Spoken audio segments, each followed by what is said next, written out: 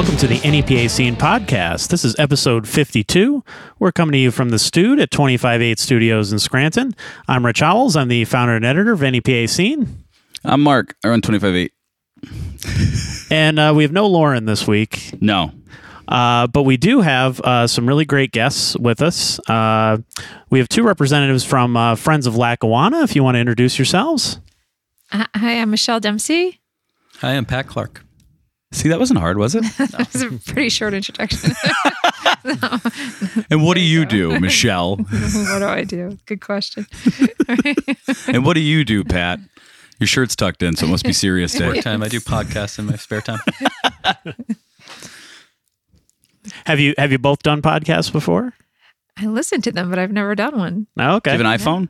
I do. All right, then you can get this easy.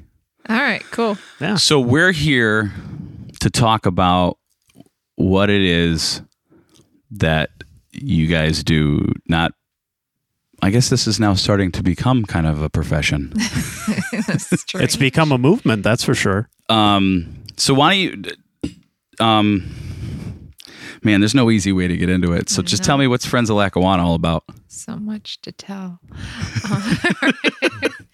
It's true. It's been a long time now. Friends of Lackawanna was started as a group of people who came together in opposition of the expansion of the Keystone Sanitary Landfill.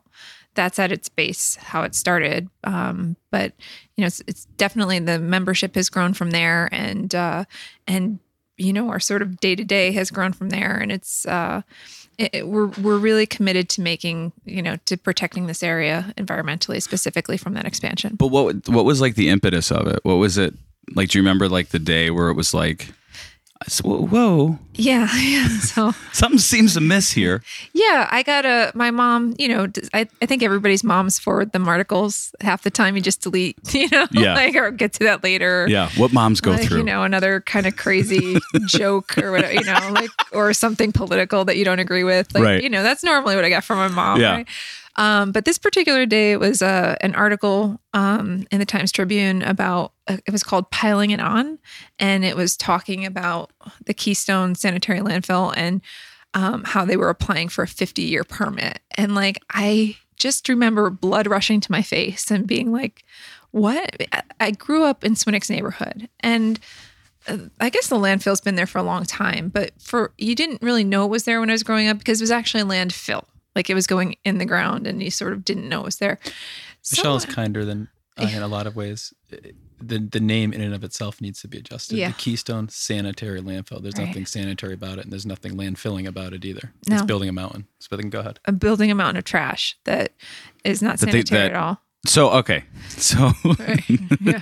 Mark, I'll throw you off. We'll get to that, Pat. Yeah. Well, you're a lawyer. That's what you do. Yeah. And then I just noticed, I think probably the past 10 years or so, I started on my way to, I don't live in Swinnock's anymore. I live up at Moosic Lakes. And on my way up, I started to see this commotion. Stuff happening. And then all of a sudden I started to smell, it started to smell bad. And I knew it was then I knew it was a landfill, right? And it went from this kind of small hill to this bigger hill, and then one day I turned around as a mountain, right? And I just thought, the smell got so bad I could smell it 3 miles away at the lake. And we started to get seagulls landing on our lake, as we still do, just completely coating the lake. Seagulls. They're actually not seagulls, they're gulls, but they're very notable in so much as they're scavenger birds that spend the day picking at the landfill and then come and roost on our water. But where do they come from? They're not. Were they here 20 years ago? No, I mean we've been at the lake our entire lives. The summer. Was this an X-Men thing? Where did these? And in other words, if 20 years ago there was no grizzly bears in my backyard, right? And all of a sudden there's grizzly bears, right? And I live in Manhattan, right? Should I ask a question? Right. You might want to say what's happening. Those grizzly bears. Okay. So clearly these scavenger birds are attracted by the massive amounts of garbage in the open face of the landfill every day, or at least during the times of year that they're around. And so I thought, well, this is horrible. I can smell this at my home, and these birds are landing on my lake. And I knew that there were a few years left on the, like maybe 5 years. It was a 10-year permit. And I'm like, just Tough it out, right? Tough it out. And then it'll be over. They'll cap it. It'll be done. And then I read this article about 50 years and I couldn't even believe it. And they were talking about a train, like having a train bring garbage from New York and New Jersey. And they were talking about, everything about it was like horrifying. And I couldn't help myself. I started to talk to anybody who would listen to me. Is anybody else as horrified as I am about this? And then I found Catherine Mackerel Oven, right? And she was just, my sister heard me talking about it and then heard her talking about it and then put us together. And that was sort of the beginning of Friends of Lackawanna. Yeah, but like what year was this article? May 2014.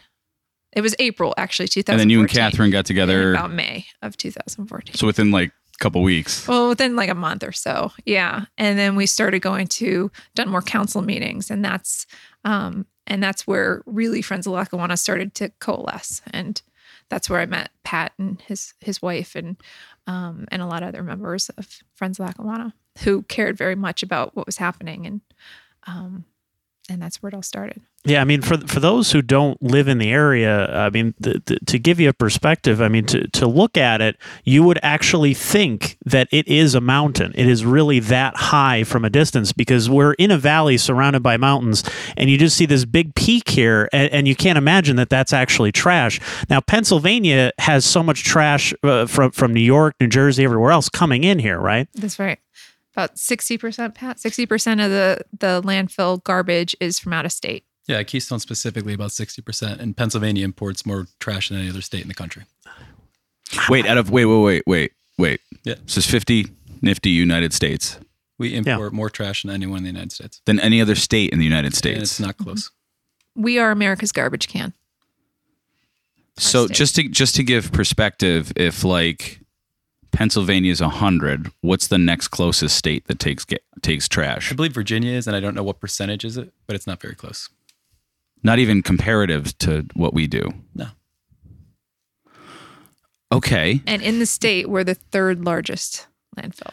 Yeah, to put it in perspective, right? The average person produces about 4 pounds of garbage a day, 4.5 pounds of garbage a day. Right. The Keystone landfill takes in about 15 million pounds of garbage a day, 6 days a week. What? 15 million pounds of garbage a day. It's almost No, inconceivable. it's almost I'm sitting here going like you try to wrap your head around those numbers. You can't. And when you look, it's like comparing a gobstopper to a nuclear weapon. Yeah, it's just like it's almost incomprehensible. And when you look back at that landfill from Dixon City and the amount of acreage it takes up, that big bald spot, it actually is like a cancer growth on the side of the mountain, right? And it's as big as the entire township next to it. And it's so big, and we forget because we see it every day. I mean, unfortunately, we've just become used to it. Yeah. Like, that's sad. But we work with an environmental activist, a famous environmental activist. Her name is Lois Gibbs, and she was a key leader in the Love Canal issue, which we'll get into later. But she came to this area recently, and she was like, her mind was blown. She said it was the largest landfill she's ever seen. Ever in her 37 years. Now, real quick. And ours is right next to a community. Ours is in the middle of a thriving residential community. So how close was Love Canal to her community? They were built on top of it. Love Canal was built on top of a toxic waste dump. Wait, so they isn't that the plot for Poltergeist, basically? Yeah. You move the headstones, but not the graves. So Love Canal was literally built on top of a toxic landfill. Yeah. And very much, like what we find, people were telling them, oh, the sicknesses have nothing to do with that. Yeah, your kids are getting epilepsy. Your kids are, your kids are, their IQs are being hurt. Some of them are dying. But actually, one of the women who came to an event we had recently, her child passed away in Love Canal, and everybody was being told it had nothing to do with the toxic waste dump that the community was built on top of. I mean, everybody meaning like all the state officials and the elected regulatory agencies, and even the people were like, not these regulatory agencies are here to protect us. So nobody would actually believe that they'd build a school or community on top of a toxic waste dump, right? But they did, and she ended up through her efforts and many other people coming together in her community. President Carter actually moved 873 families out of Love Canal. So, do you have a? Oh, go ahead. Well, I'm just looking up something. Oh, okay. Right. Oh, I thought I thought you wanted to jump in. kind of prepared for this.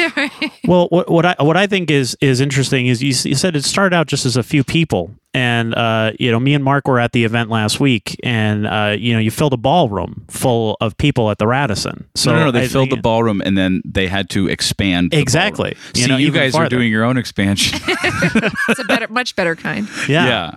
They had to add 200 more seats. Yeah, I just saw seats coming in Yeah, constantly. we planned on about 200, and there were over 400 that showed up.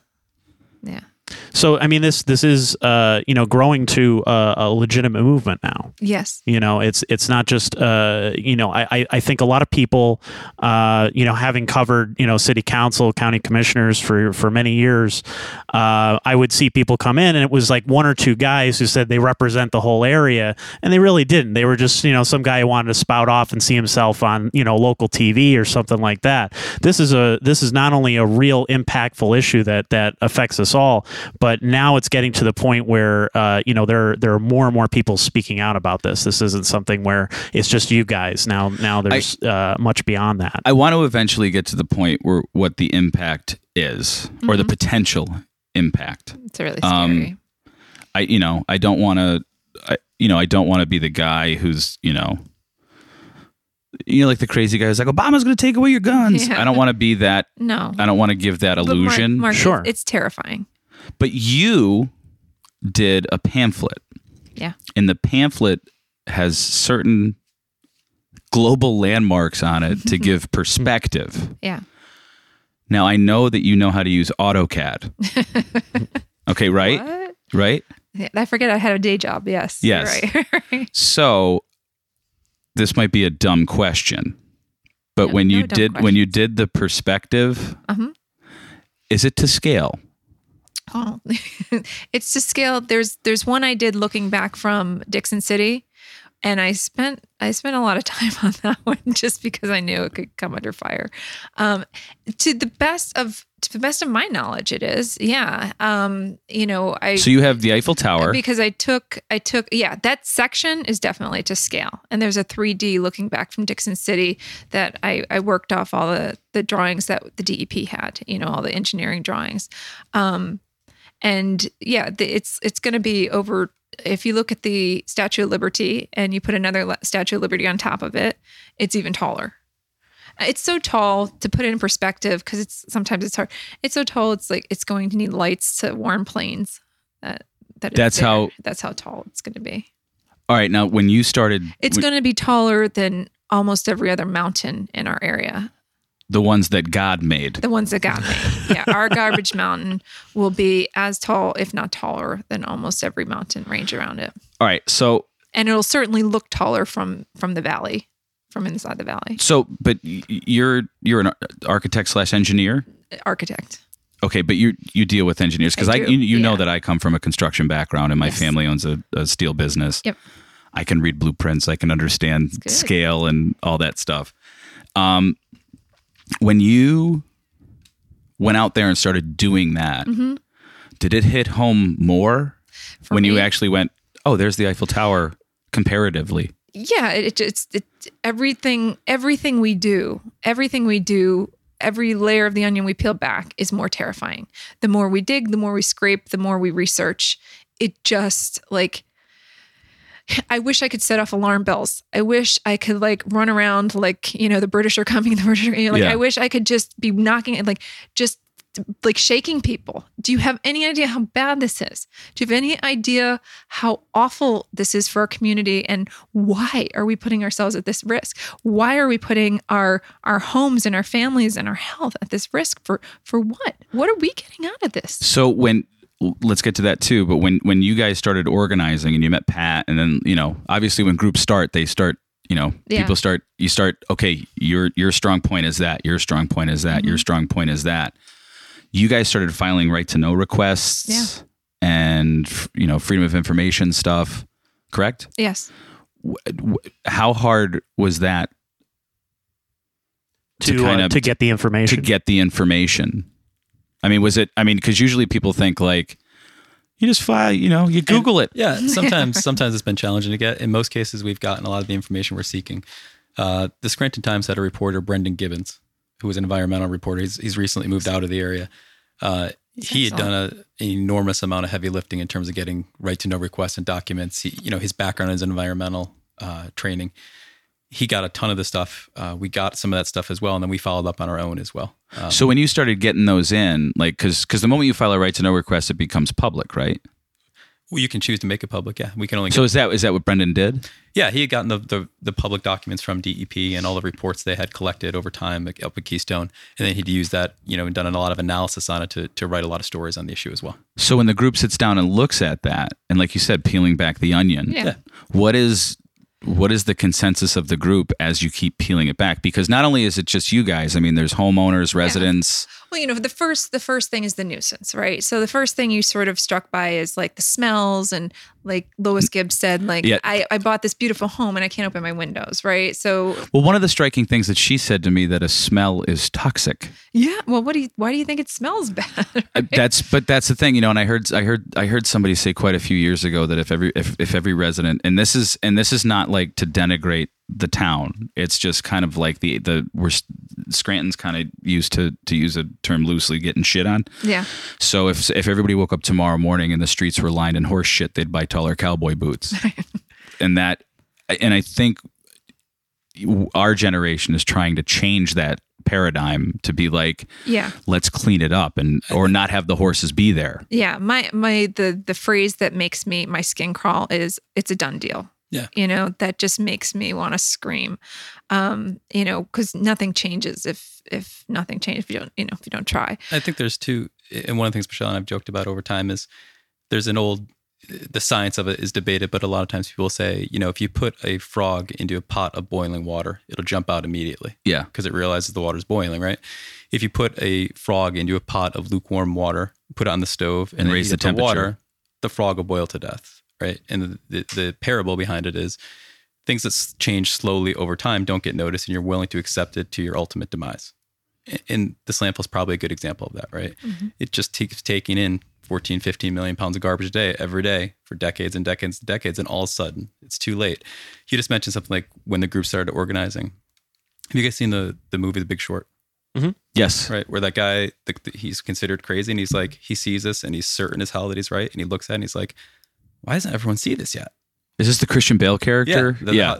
He sees it and he's like, this is going to crash and cause terrible results. Why isn't everyone? And everyone thinks he's crazy, right? You're like, and you're watching it. And then ultimately what happens, right? He was right because he had the facts and he had the data and he had the common sense to say, okay, this is different. Something's wrong here.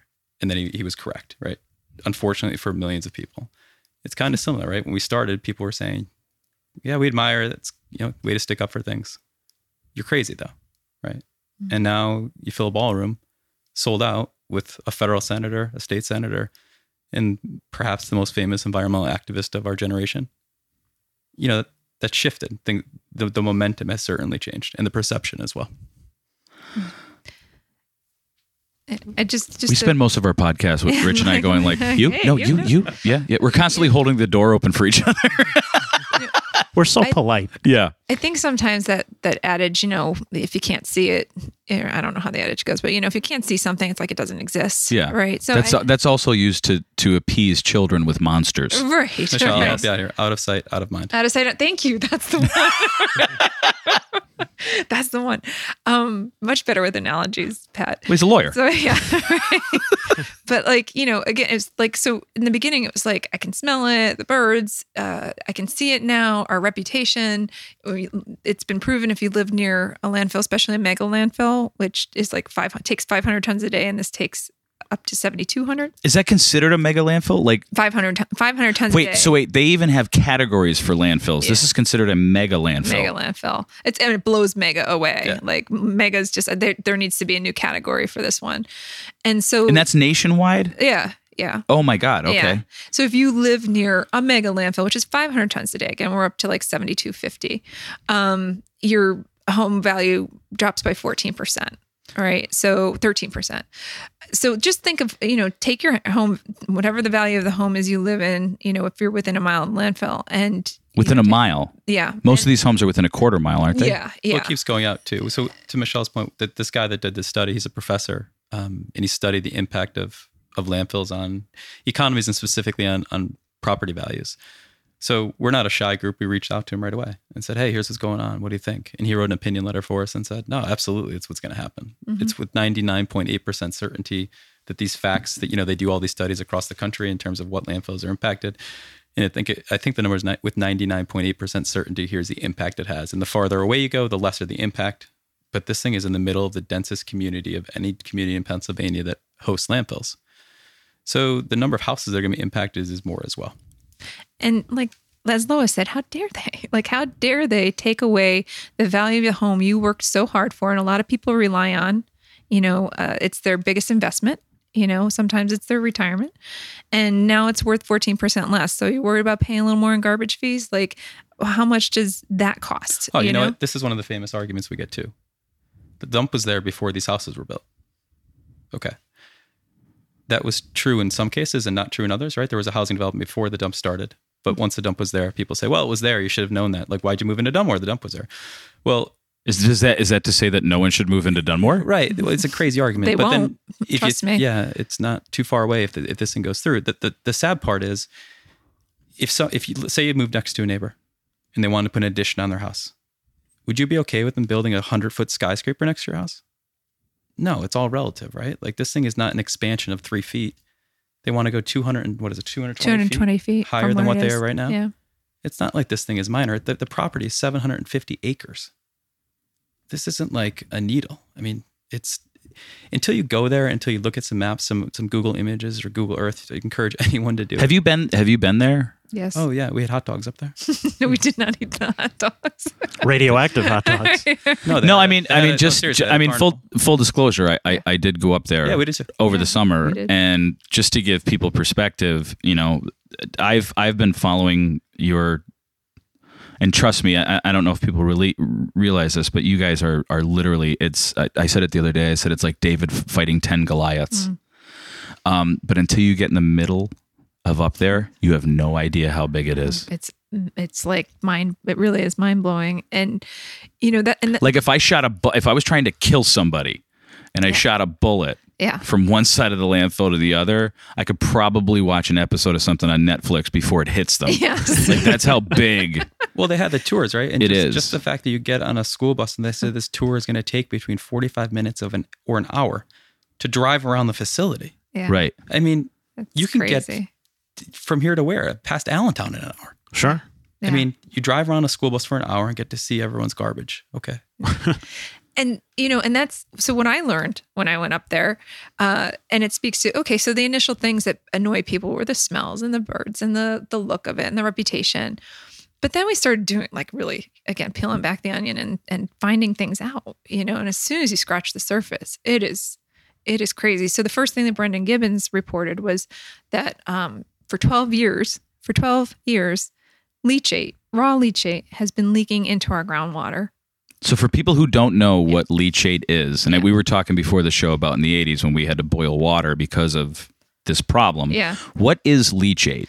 It's essentially garbage juice. So when it rains, the but it's water, compacted and compressed. Well, so it rains and the water moves through the landfill, kind of picking up all kinds of horrible things along the way, including the fracking stuff, which is new, which we'll talk about a little bit later. But so it picks up everything horrible as it moves through, and this thick, black liquid, then is collected because now it's lined, so it's collected in pipes and then taken to lagoons, and then from the lagoons it goes through a pretreatment plant on the site, and then it gets sent to the sewer authority.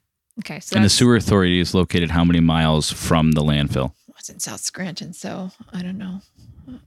3 or 4 miles? Yeah, something like that. Through underneath neighborhoods. 3 or 4 miles of pipe. Yeah, so underneath neighborhoods. But here's the thing: the pipe back in 1990, there was an agreement. People in the 25 years ago. Yeah, 25 years ago. When the landfill reopened as a sanitary landfill, They Wait, why were they closed? Oh, they were closed because because What year was this that they were in closed? the late 80s. They were 87. closed for 87 for violations. They had so many violations, they got closed down. And then they reopened as a sanitary landfill, and they had, with the liners and the pretreatment plant and everything. But just to finish up on the leachate thing, so 12 years, the leachate's been going into our water, and for 12 years, the Department of Environmental Protection, Pennsylvania Department of Environmental Protection, which we call the DEP, never issued a violation and never told the public, which they are required to do.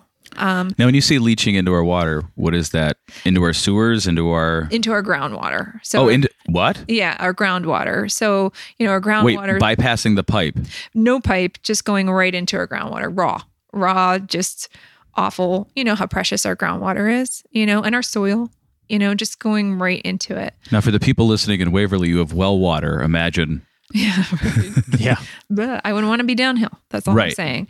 So wait, for 12 years. Now 13, because it's still leaking, right? So then what I learned at the landfill that day that we went up is that in a sanitary landfill that has a liner, I thought like these liners had to be every so many feet, that they would have these plastic liners. And I don't know, I just had this like sort of opinion of in my head of what it would be. The liner is only at the bottom, right? It's like, it's a little thicker. It's maybe, like a thick fingernail. Like it's not that. Oh, really? It's not that thick.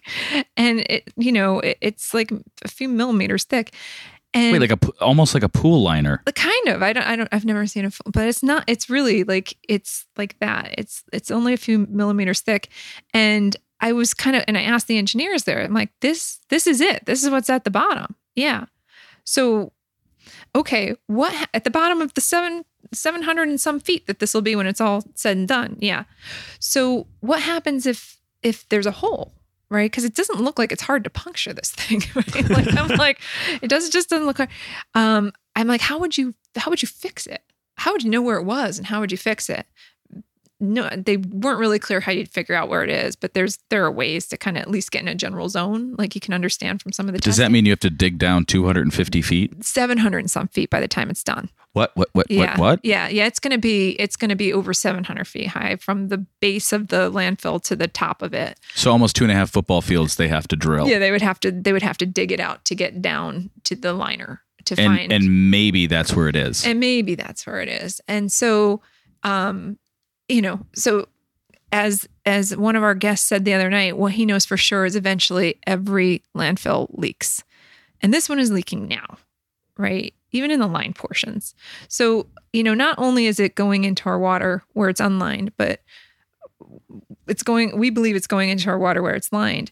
And then this leachate, getting back to that. So where does it go from here? So first of all, our groundwater is being contaminated, has been for 13 years. The only reason that it came out was because of Brendan's reporting. And now the leachate. So he filed a right to know for that. I think he looked at some data. I mean, it's in the data. I think he collected the data on. Right. But the leachate itself is supposed to go through, it's called a dedicated line. Okay. So it's a line dedicated solely to leachate. That's it. That's all that runs through it. It's not connected to anything else. Like it doesn't connect to any homes or any businesses. It's like a dedicated line for leachate that would bring it to the sewer authority. One line that has no other inputs. Right. Along it. Just that one line from the landfill down to the sewer authority. Until it gets to a trunk line and then the sewer authority. Okay. Because back in after they reopened as a sanitary landfill, they needed to figure out what to do with their leachate. And the landfill and the sewer authority said, we'll take it. Right. And then the people of Greenridge said, wait a minute. And the city said, no, we don't want to take it. So long story short, there was a settlement agreement because the line that runs through the other line, there's another line that comes from there, runs through Greenridge. It's a combined sewer overflow line, right? And what that means is it connects to people's homes, it connects to businesses, and in a big storm event, it can go right directly into the river, into the Lackawanna River. So it's not dedicated, so to speak. So if it backs up, you're getting leachate in your home. if that makes sense. So they said, we don't want that risk. So we don't want the leachate running down here. And so there was a binding settlement agreement in 1990 that said, that from now on you use this dedicated line. And you're not allowed to use this one anymore. And that line runs where? It runs. So it's like a secondary line just in case. Yeah. That's what they were trying to propose it as. Well, it's not a second. According to the most recent permit, it's not even an emergency line. The only line they're allowed to use is the dedicated line. Yeah. And so, they're never supposed to use that. But then, there was a horrible smell incident in September of 2015. Right. There was like the odor so bad that the medically fragile residents of St. Joe's had to be evacuated. That's how bad the smell was. Wow. Sleep Inn and Dunmore had to be evacuated. Hotel. The hotel. People who live on or near this line were just could hardly be in their homes. And this line runs from the landfill to where? From the landfill down Monahan Avenue. It's sort through of the cemetery. Through the cemetery. Through the Dunmore Cemetery? Right. Yeah. And then down through Greenridge? Yeah, down through Greenridge and then along the river to the down cemetery. past Greenridge Corners, down towards the plot? Right. Yeah. And then it possibly empties into the plot? Well, no, then it goes to the sewer authority. But so wait, that seems like a scenic route to get to the sewer authority. It's pretty scenic, yeah. But the thing is, it's all gravity. So the entire way it's downhill, the dedicated line needs to be pumped. So you have to pay to pump it. Just something you should note. So it'd definitely be cheaper to send it down the gravity-fed line. Yeah. Right? And so anyway, that after that smell incident, a lot of questions were raised, especially by Friends of Lackawanna. Long story short, in December of 2017, the sewer authority changed a permit midstream, like in the middle of the permit, and said, "Oh, we're just, it's a little confusing. We should have had this other sewer line in here." And so they added the sewer line that goes through Greenridge to the permit, and they said it was a typographical error. So they added completely added another line. I.e. they didn't do spell check. right. Like which is basically what that says. A typographical error is like, we didn't put in an apostrophe. Yeah. It's like they pretended that the settlement agreement never happened. So we're in the middle of raising awareness in Greenridge about this, because what that means right now is that leachate from the landfill can run carte blanche down that line. Unrestricted. It is another outfall. It doesn't say in an emergency. It doesn't say only under certain special conditions. It lists 2 lines that can be used at any time. And that's one of them. So we're talking, homes, businesses, parks, schools, any stuff like that. Anything connected to that line, if it backed up, wow, leachate could back up too.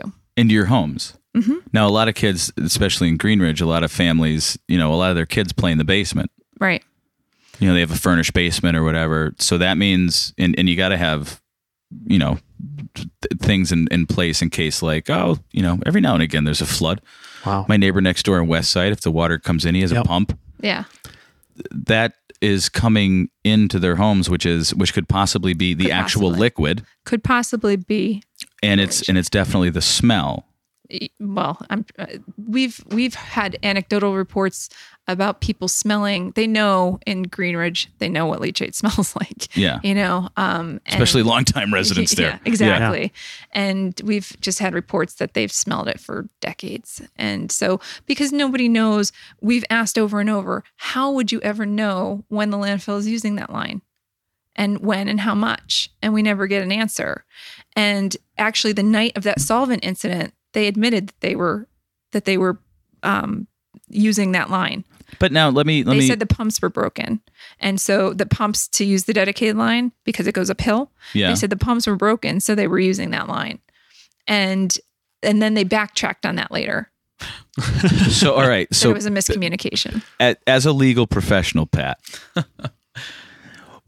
to go change a permit like that, can like me, like if I work down there, can I just walk in, just change the wording of it and be like, all right, that's good? Or is there supposed to be a protocol? I suspect that wouldn't fly. No, I think there's 2 issues involved. The first is, how and what are the procedures around changing permits, right? And that's what they did unilaterally. The second part, which is probably more of the legal issue, is how can you unilaterally change a settlement agreement without the parties agreeing to it, right? Without the parties agreeing to Right. it. So this is where they said, okay, now this is allowed. There was a settlement agreement for a reason the first time, and there were parties involved with that. The city was one of the parties. Is that correct? That's right. Right. So the city is one of the parties. The city, City of Scranton. right, Yeah. and the city of Scranton wasn't involved in this revised settlement, this revised permit. I mean, don't you think they would get the people together who are part of the settlement and say, hey, look, Right. That's theoretically what should happen legally. So what Michelle has been leading the charge on is just making sure that, Scranton City Council and people in the city know, like, hey, here's what's going on. Because this isn't, this is just another example. We keep talking about pulling things back. The more you look, the more you find. There's sadly some apathy now. It's just like you said, sometimes people just feel like they're getting shit on continuously. At some point, people, I don't want to say give up, but you kind of roll your eyes and say, oh, it's par for the course. And I think that's part of what we're trying to help show, that it doesn't have to be that way. Let's look at this thing actually. But the fixing of this is not a sprint; it's a marathon. To make a difference, you have to really be engaged. Yeah, we started. I think, right, like Michelle said, the summer of 14. Right, we're in 16 now, 2016. We've been at this for over a year and a half already. We're probably looking at least another year. Do either one of you have a day off from thinking about this landfill? No. If we're being honest. No. No. You can't. No, it's too engrossing. All right, so let me ask. Do you have a question before? Well, you had mentioned the fracking chemicals in the leachate. Yeah. Now, the fracking, of course, has been a big issue around the state and everything. And do people even understand that stuff is being put right in that dump there, and that it could theoretically be in their water? And what is it? To be specific, It's a good question. I'll start with what they can take. Right.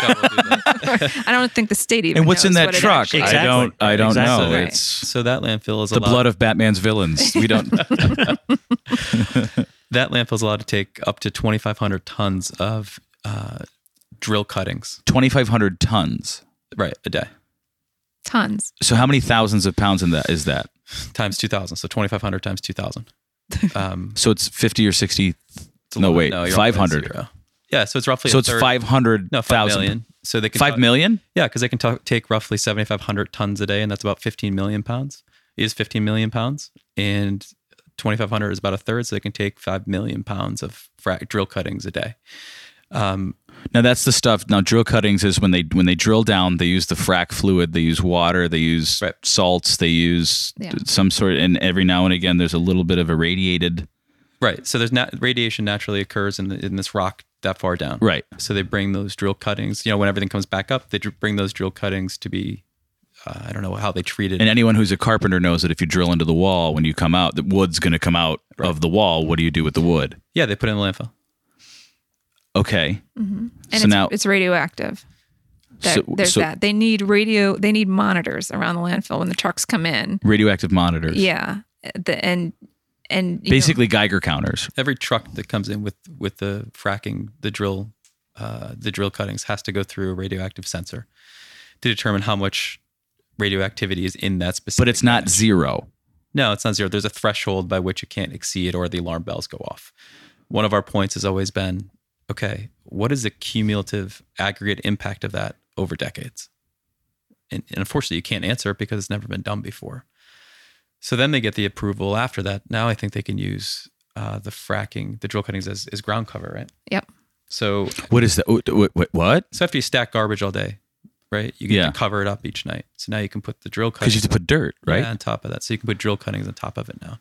So wait, now they're covering the top layer of garbage, which was supposed to be some sort of like a modified or Yeah, I think they just also got another permit to allow crushed glass Glass. Yep. as a cover? Mm-hmm.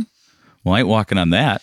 The irony, right, of when a recycling community, we're trying to get more recycling to use. Wait a glass second. as a Wait a cover. second. Wait a second. Wait. Doesn't Dunmore recycle? Yeah. It's not just Where's the dumb. glass coming from? No idea. Cars. I don't know. So literally, like people's like bottles of Fanta are now used as covering. Just it says crushed glass. I'm not sure. It says where it's crushed from. Yeah, glass. that's another thing. Well, how much glass are we making that we can have enough for a layer? I don't know. It's not a glass. You'll never get to the bottom of all these calculations. It's because the scope of it and the magnitude is so high and so great. Well, yeah, there's so much coming in every single day. There's no way to be able to regulate that. No. And Well, it's like immigrants. Easy. when we ask All over right, and Trump. over, what's in this?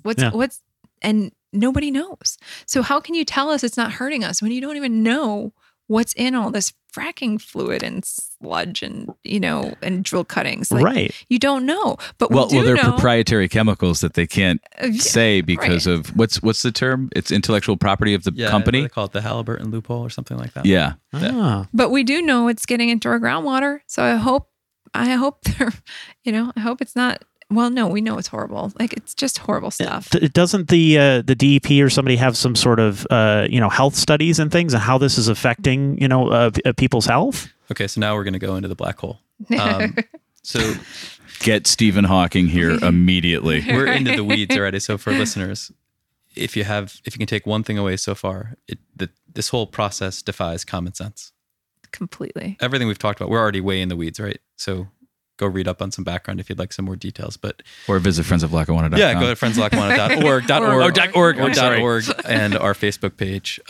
Search Friends Lackawanna. So, right, good question. The DEP is in place to protect the health of the citizens of Pennsylvania. So when we started digging, we said, okay, great. Let's review the data of the health data and the environmental data that you've collected of the areas immediately surrounding and most impacted by this landfill.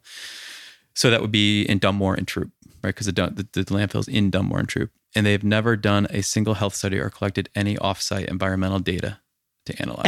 Ever. So the records there's no records. So Do they do any on-site data? yeah, they have that's where a lot of these articles stem from, right? They collect some data on site in terms of, water samples, and there's, if you go up to the landfill and take the tour, there's some water wells that you'll sample and stuff like that. So there's some on-site stuff which indicate problems, but there's nothing off-site. Unfortunately, water and gas and air, they don't know that the boundary of the landfill stops at a certain point, right? They just find its own level. They'll just go anywhere.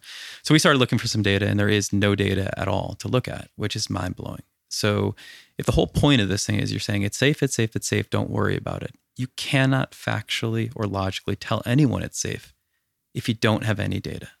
So the line that we've been beating to death is, in a world where data is king, we have none. And that is crazy. That in and of itself is the reason to stop this thing right now.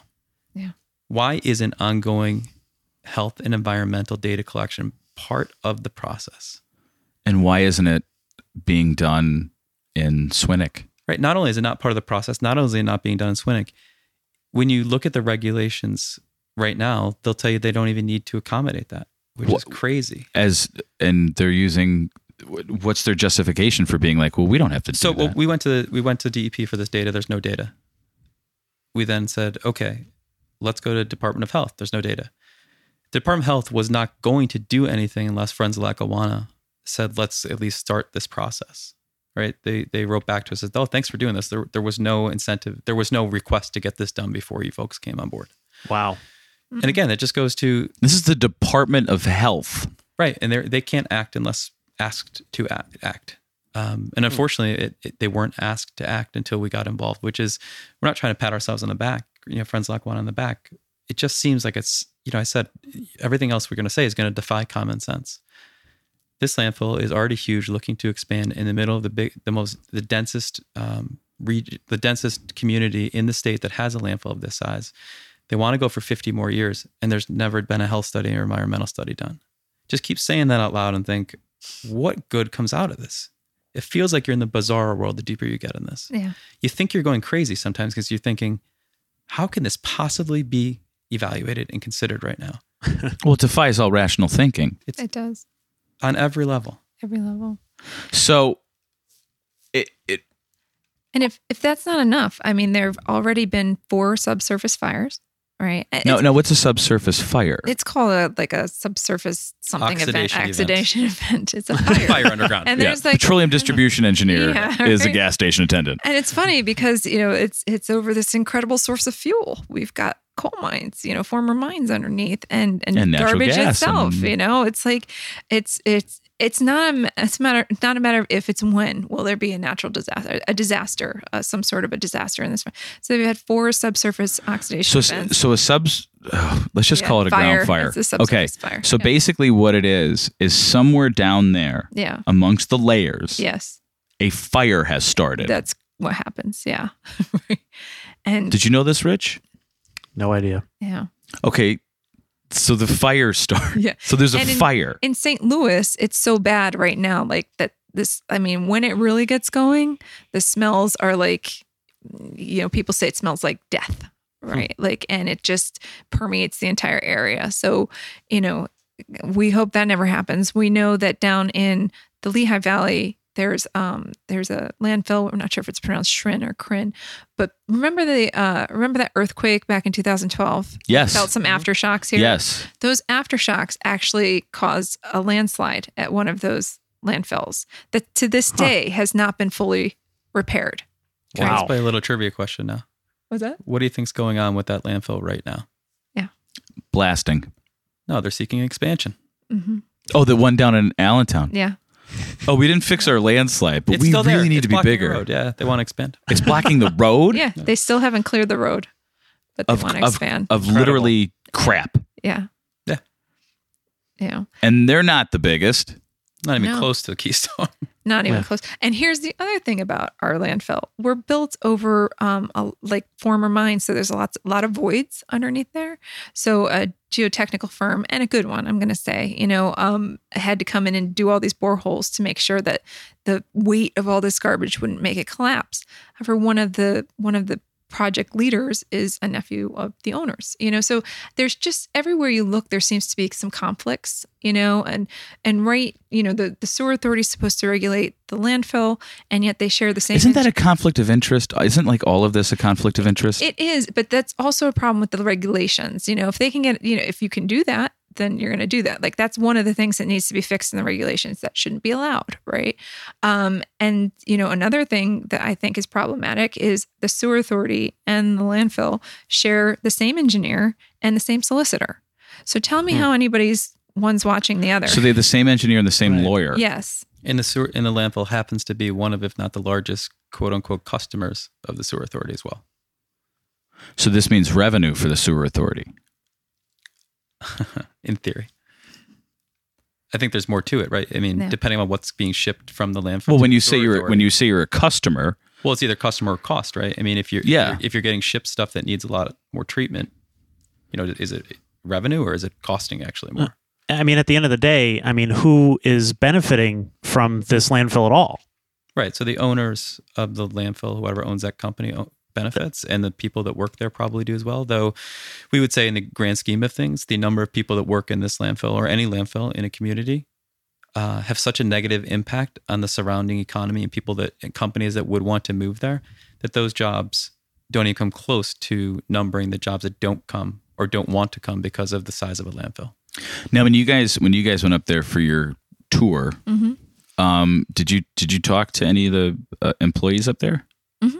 Did you ask where they were from? So we went up twice. We went up for their open house.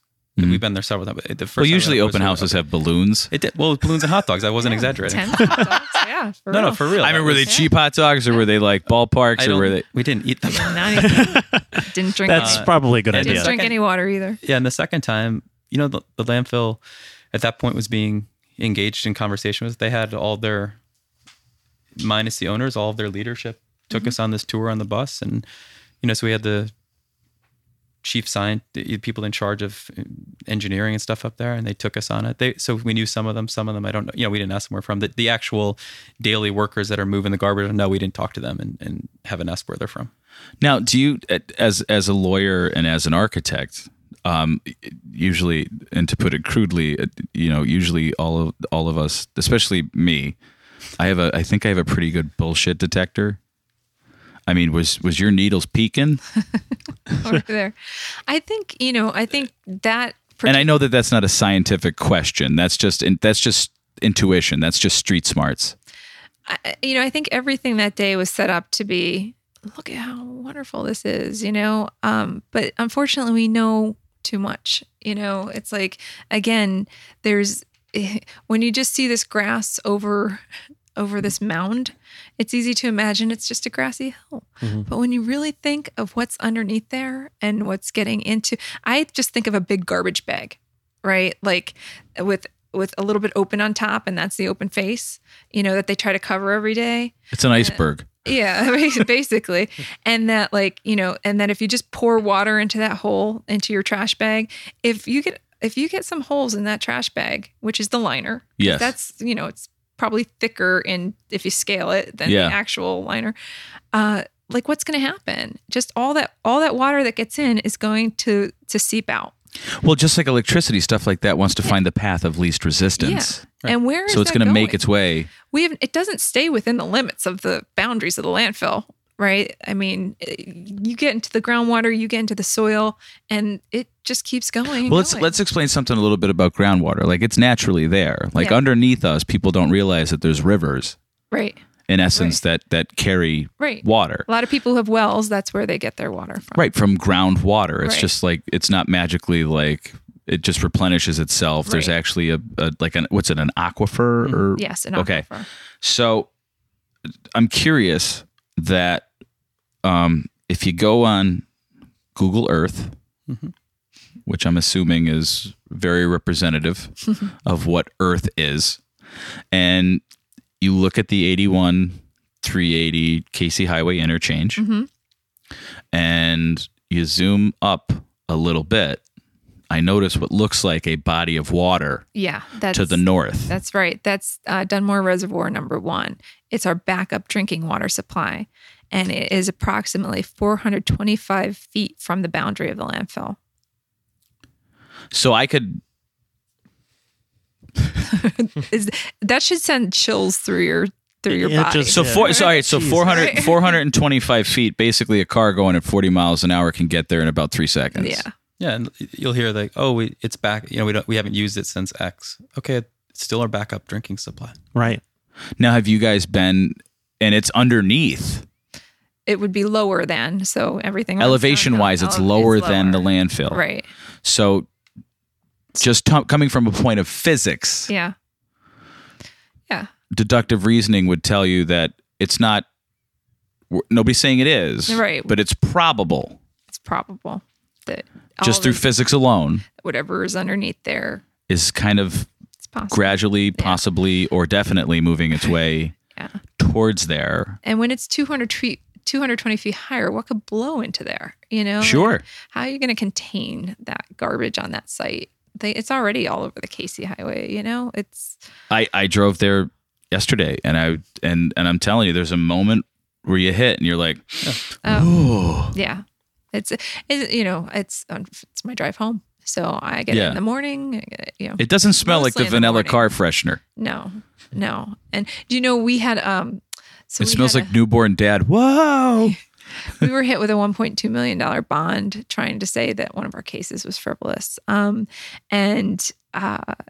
what they tried to say and what the argument was in the bond hearing was, how do you know that's the landfill that's causing that smell? There's a mulch company, right over there too. You got to get pretty close to the mulch. But that was an argument, and they were making it passionately. And, fortunately, one of the women who was, on our side said, I love the smell of mulch. I know what mulch smells like. Right. It's not the landfill. It's a very distinct smell. Anybody who drives by the Casey Highway knows what that smell is. It's weird. It's like this rotten egg, methane, weird smell that's very distinct. Yeah, that you've never smelled before. Right. Unless it was a bad situation. Yeah, but I've certainly smelled a similar smell going by the landfills down in the Lehigh Valley. It's like if you go by a landfill, you get that methane, rotten egg, whatever it is, smell. It's very distinct. So you could even keep it here, right? Another thing that defies logic and defies common sense is we have another landfill right here. In Taylor, right? Mm-hmm. Alliance. We've got 2 landfills. So people say garbage has to go somewhere. Right. Alliance I think it's between 30 and 40 years. Yeah. Alliance can take the local garbage for 30 to 40 years. Keystone is so much bigger. It could take it for decades and decades and decades on top of that. So people say we have to put the garbage somewhere. I assure you, we have plenty of space for our own garbage for decades and decades and decades to go. So why do they want the expansion? They want the expansion to make money. That's the only reason these things come up. Sure.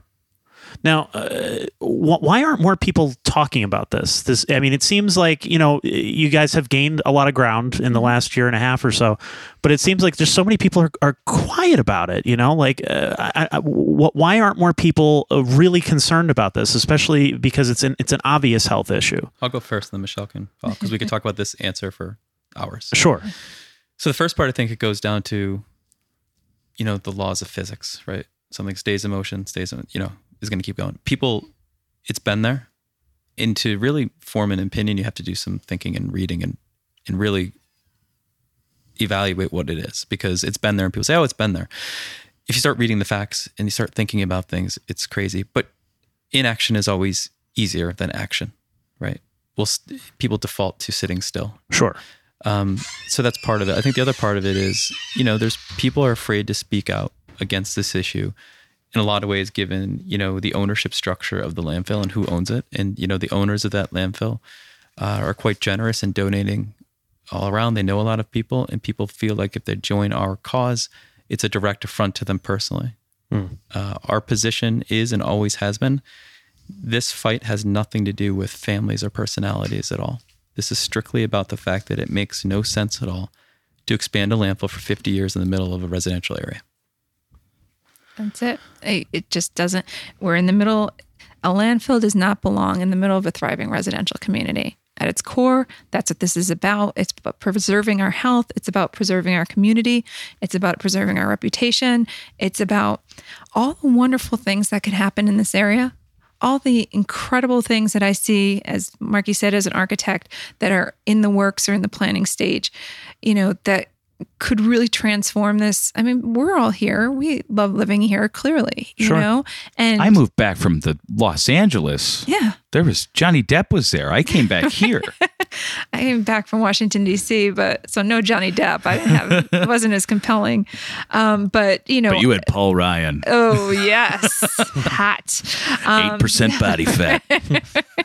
But, it's, and I felt, I didn't think I was going to stay here at the time, and fell back in love, right? And just realized how much there is to offer here.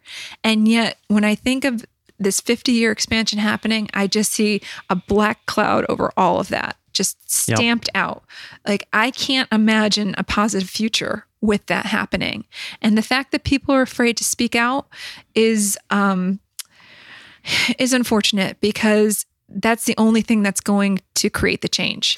Now, to be clear, there are a ton of people that are speaking out, right? So we don't want to sound like the priest in church who yells at the people that are in mass. Right. Right. Right. That's what happens. They yell at the people that are in church. Sure. We don't want to be that, because we are super grateful. We started out as I mentioned earlier, the crazy people that you were like, good job, but you're not going to win. Yeah. Every day, more and more people are speaking out. I mean, the event we had last Monday is a testament to that. We've got, and we were joking afterwards. I personally didn't know the great majority of the people there, which was a great sign, because at first it's your family and friends that support you, and then as you start expanding and as your movement grows, you start to not know as many people personally, which is great, because that means your movement is gaining traction. So this thing is really turned in towards of awareness and people willing to join our cause. We wish that more, and we hope that more, and that's why we do things like this podcast. And anyone that wants to talk about this, we're happy to talk about, because once you hear about it, I think it's pretty easy to form your own conclusions about it. I mean, we'll get to you in Is it okay? You held the door for me on this one. We're so polite. I mean, full disclosure, like a year ago, I wanted to broach this, and I was warned. Yeah. I was terrified to come out against it originally, I think, look, there is definitely, there's definitely like, the owners, they do all these great things for the area, but that landfill is the money, the money they do it with, right? And yeah, but it's like, it's like the person who, just because I have a frame of reference with sobriety and recovery and everything, it's like, I did the program, I'm sober, but that doesn't make up for the decade of crap that I caused for Right. everyone. Like I shouldn't get a free pass because I did something good. Yeah. You know, you can do good things and do harmful things. Sometimes I feel it's They shouldn't even out. Yeah. Yeah. Maybe They shouldn't I even be know. compared. They're two No. totally distinct issues. Yeah. You know, and you know, like I said, I was politely told, don't have an opinion. Don't have a public opinion. Yeah. Mark, But I think I a ton of people, that was the take of a ton of people. And I think when people objectively sit back and take a look and say, is this area, fundamentally, if you had to boil it down to one question, is this area better or worse off if this expansion gets approved? Right. to me, it's a no-brainer. I think to everyone is. To I everybody, can't it's a imagine no-brainer. anyone would answer the areas. And I better off. think, and I don't know if anybody, thinks about this. I mean, the economic impact it has, the real estate impact it has, the environmental impact it has. If you want to talk about money, let's talk about money, right? KSL makes a lot of money. All right. What about mom and pop businesses? What about the diners in Dunmore? What about the diners in Troop? What about the mom and pop shop that's the handyman store? What about the daycares and the parks and the YMCA? What about all these places right around it? I worry about those places. I mean, because those the daycares and the parks and even the YMCA line that section of 81. Yeah. So on one side is a landfill. Right. On the second side is a place where kids play and Yeah. grow up and learn. There's and no imaginary barrier keeping No. all the stuff at the landfill.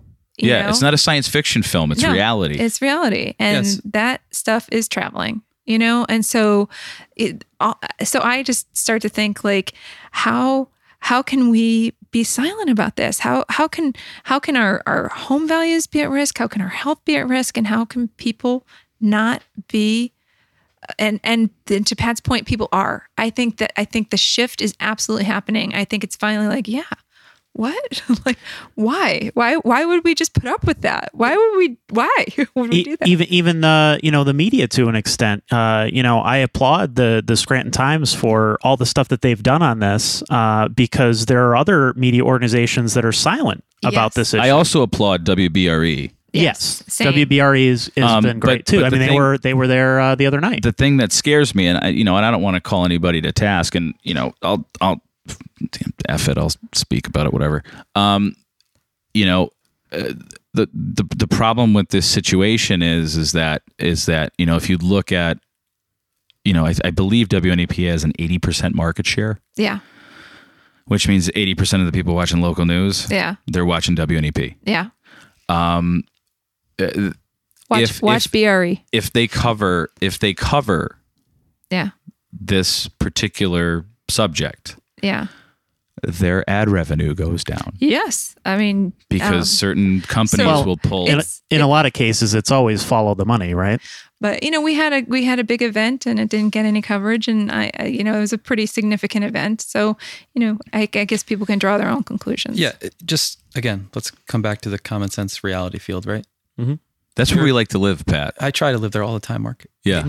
You've got an event, a free event that's educational for the public, that is the topic of which is, in our opinion, and I think a lot of people's opinion, the most impactful thing that will happen in this area and could impact it for 50 plus years, with a federal senator, a state senator, and one of the most, a Harvard educated toxicologist and the most famous environmental activist of our generation, In the head in one room of DEP. in the head, John Quigley, right? The head Yeah. of DEP, in one room in downtown Scranton with plenty of notice, and Channel 16 doesn't show up.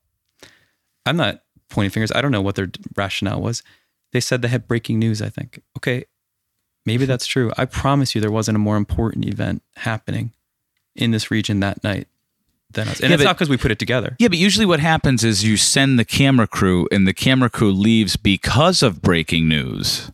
Yeah, I can't speak to the How do you anticipate breaking news? yeah, I can't explain the logistics of it. It was frustrating because, again, they don't have to cover an event, but given the lineup, ignore the topic, just the people that were there. How is that not local news?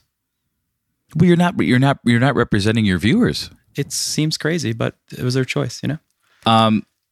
So what was the kind of like the feedback from that? I mean, where I really stood up and took notice is, you know, I have a relative involved with your organization. And I was told, hey, why don't you stop by the Dunmore, the meeting you guys had at the Dunmore High School. Oh yeah. I don't see that many adults show up for a play that all their kids are in. Right.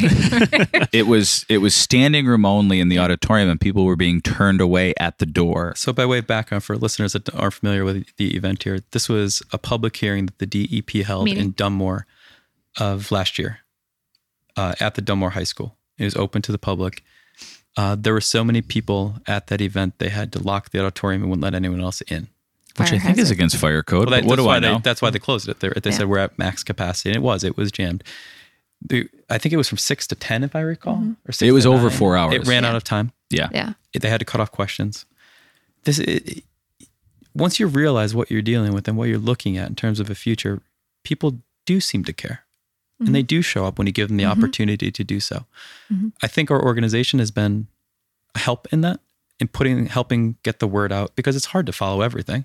We'll distill that information for you. Just go to friendslackawanna.org or go to Facebook/friendslackawanna.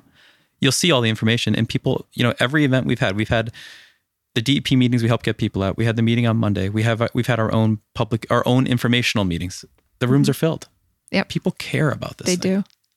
We're so proud of the people who, I mean. And you should be. We just need more. Yeah, absolutely. And you know what? I think the thing that really scared me was I went to the zoning board meeting. Yeah. I'm fat. Look, I watched 7 seasons of The West Wing in like 3 weeks. I'm fascinated. Speaking of podcasts, there's a new podcast on. Did you see that? Yes, the podcast on The West Wing? Episode by episode narration of The West Wing, starting at 001. Who's narrating it? One of the actress from the show. Oh, really? Yeah. Here's what we did. Here's what this was about. Yeah. Here's how the walk and talk was created. One of the things that was very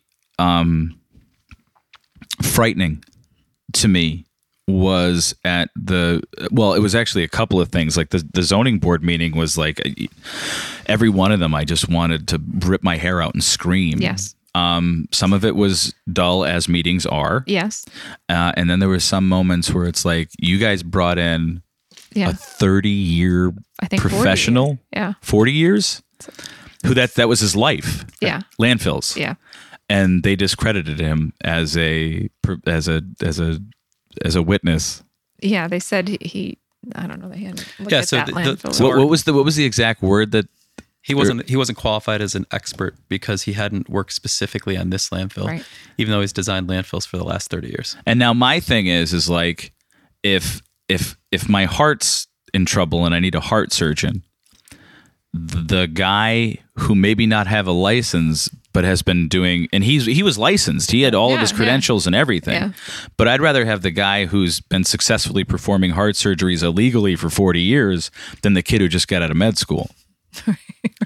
You know what I mean? Yeah. Experience. I mean, we didn't pull him up. The experience is way more than the degree. Right. You know, if you've been doing it for but that he had long. the experience and the degree. Right, which is the thing that blew my mind. And the guy came and he was, I think, just as dumbfounded. Like the look on his face was like, what? Like, it was almost like, is my whole life a lie? Yeah. How did this happen? Yeah, you try to tell people how things are up here and they don't believe it till they see it. This is a whole different world, man. It really is. It's a little crazy. And you know, the other thing that we feel is like the parallels to what happened in Flint, Michigan and what's happening here are very eerie. I was going to bring that up. Yeah. It's eerie. It really is, because, you know, in Flint, the people were screaming and shouting and showing evidence and had all kinds of medical professionals backing them and, you know, showing the water that was like, we're doing that same thing. We are screaming to our elected officials. We are screaming to the DEP.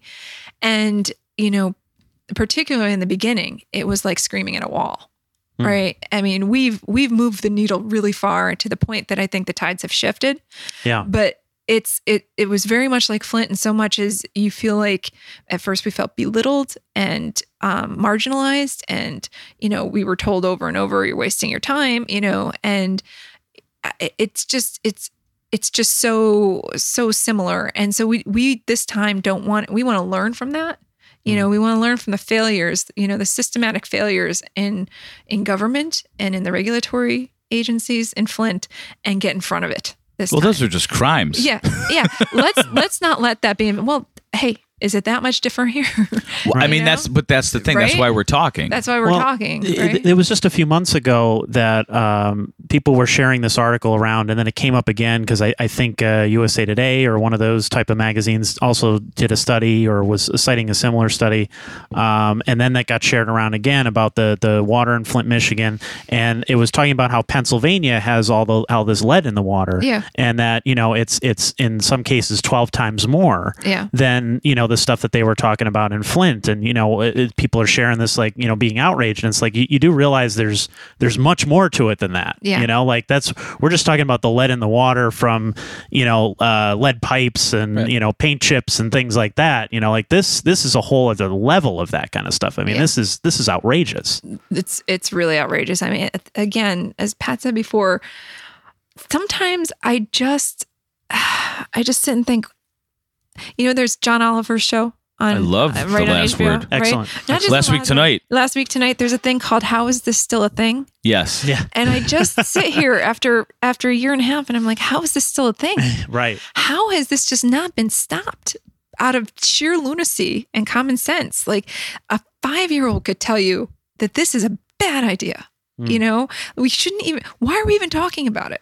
Why? Like, why? And speaking of which, have you seen any outside media outside of northeastern Pennsylvania? Like, shouldn't the New York Times be on this? Shouldn't all the major newspapers that you think are when you think of in terms of breaking these types of stories and making them huge? It's much more sensational when you're like a Flint and the tragedy's already happened. Right. So here we are trying to preempt it and say, hey, before it happens, let's act right now. Well, I think they're almost waiting for it to happen, so then they can write. But the scary thing is to reach that level. Mm-hmm.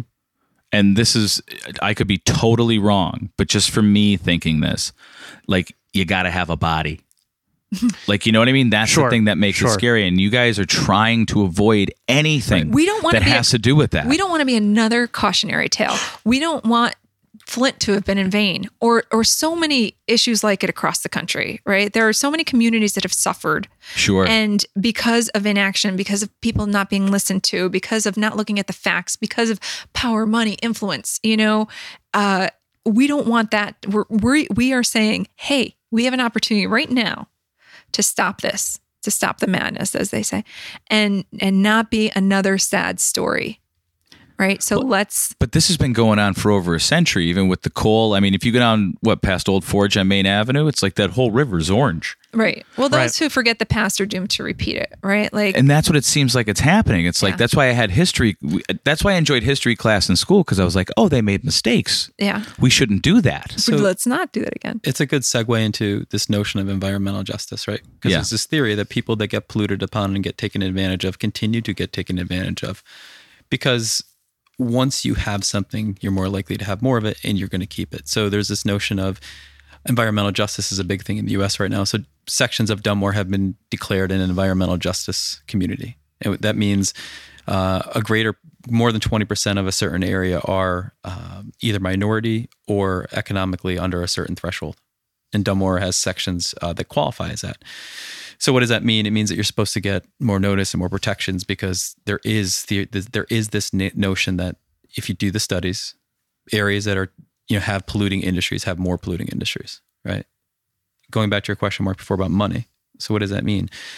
The problem is in Pennsylvania, that flies directly in the face of what happens with landfills, right? Because with landfills, a landfill has to, by statute, pay the municipality where it sits a certain amount of money. It's called the host municipality fee. Right. So you've got these not great off economic areas that have a landfill and get paid for it.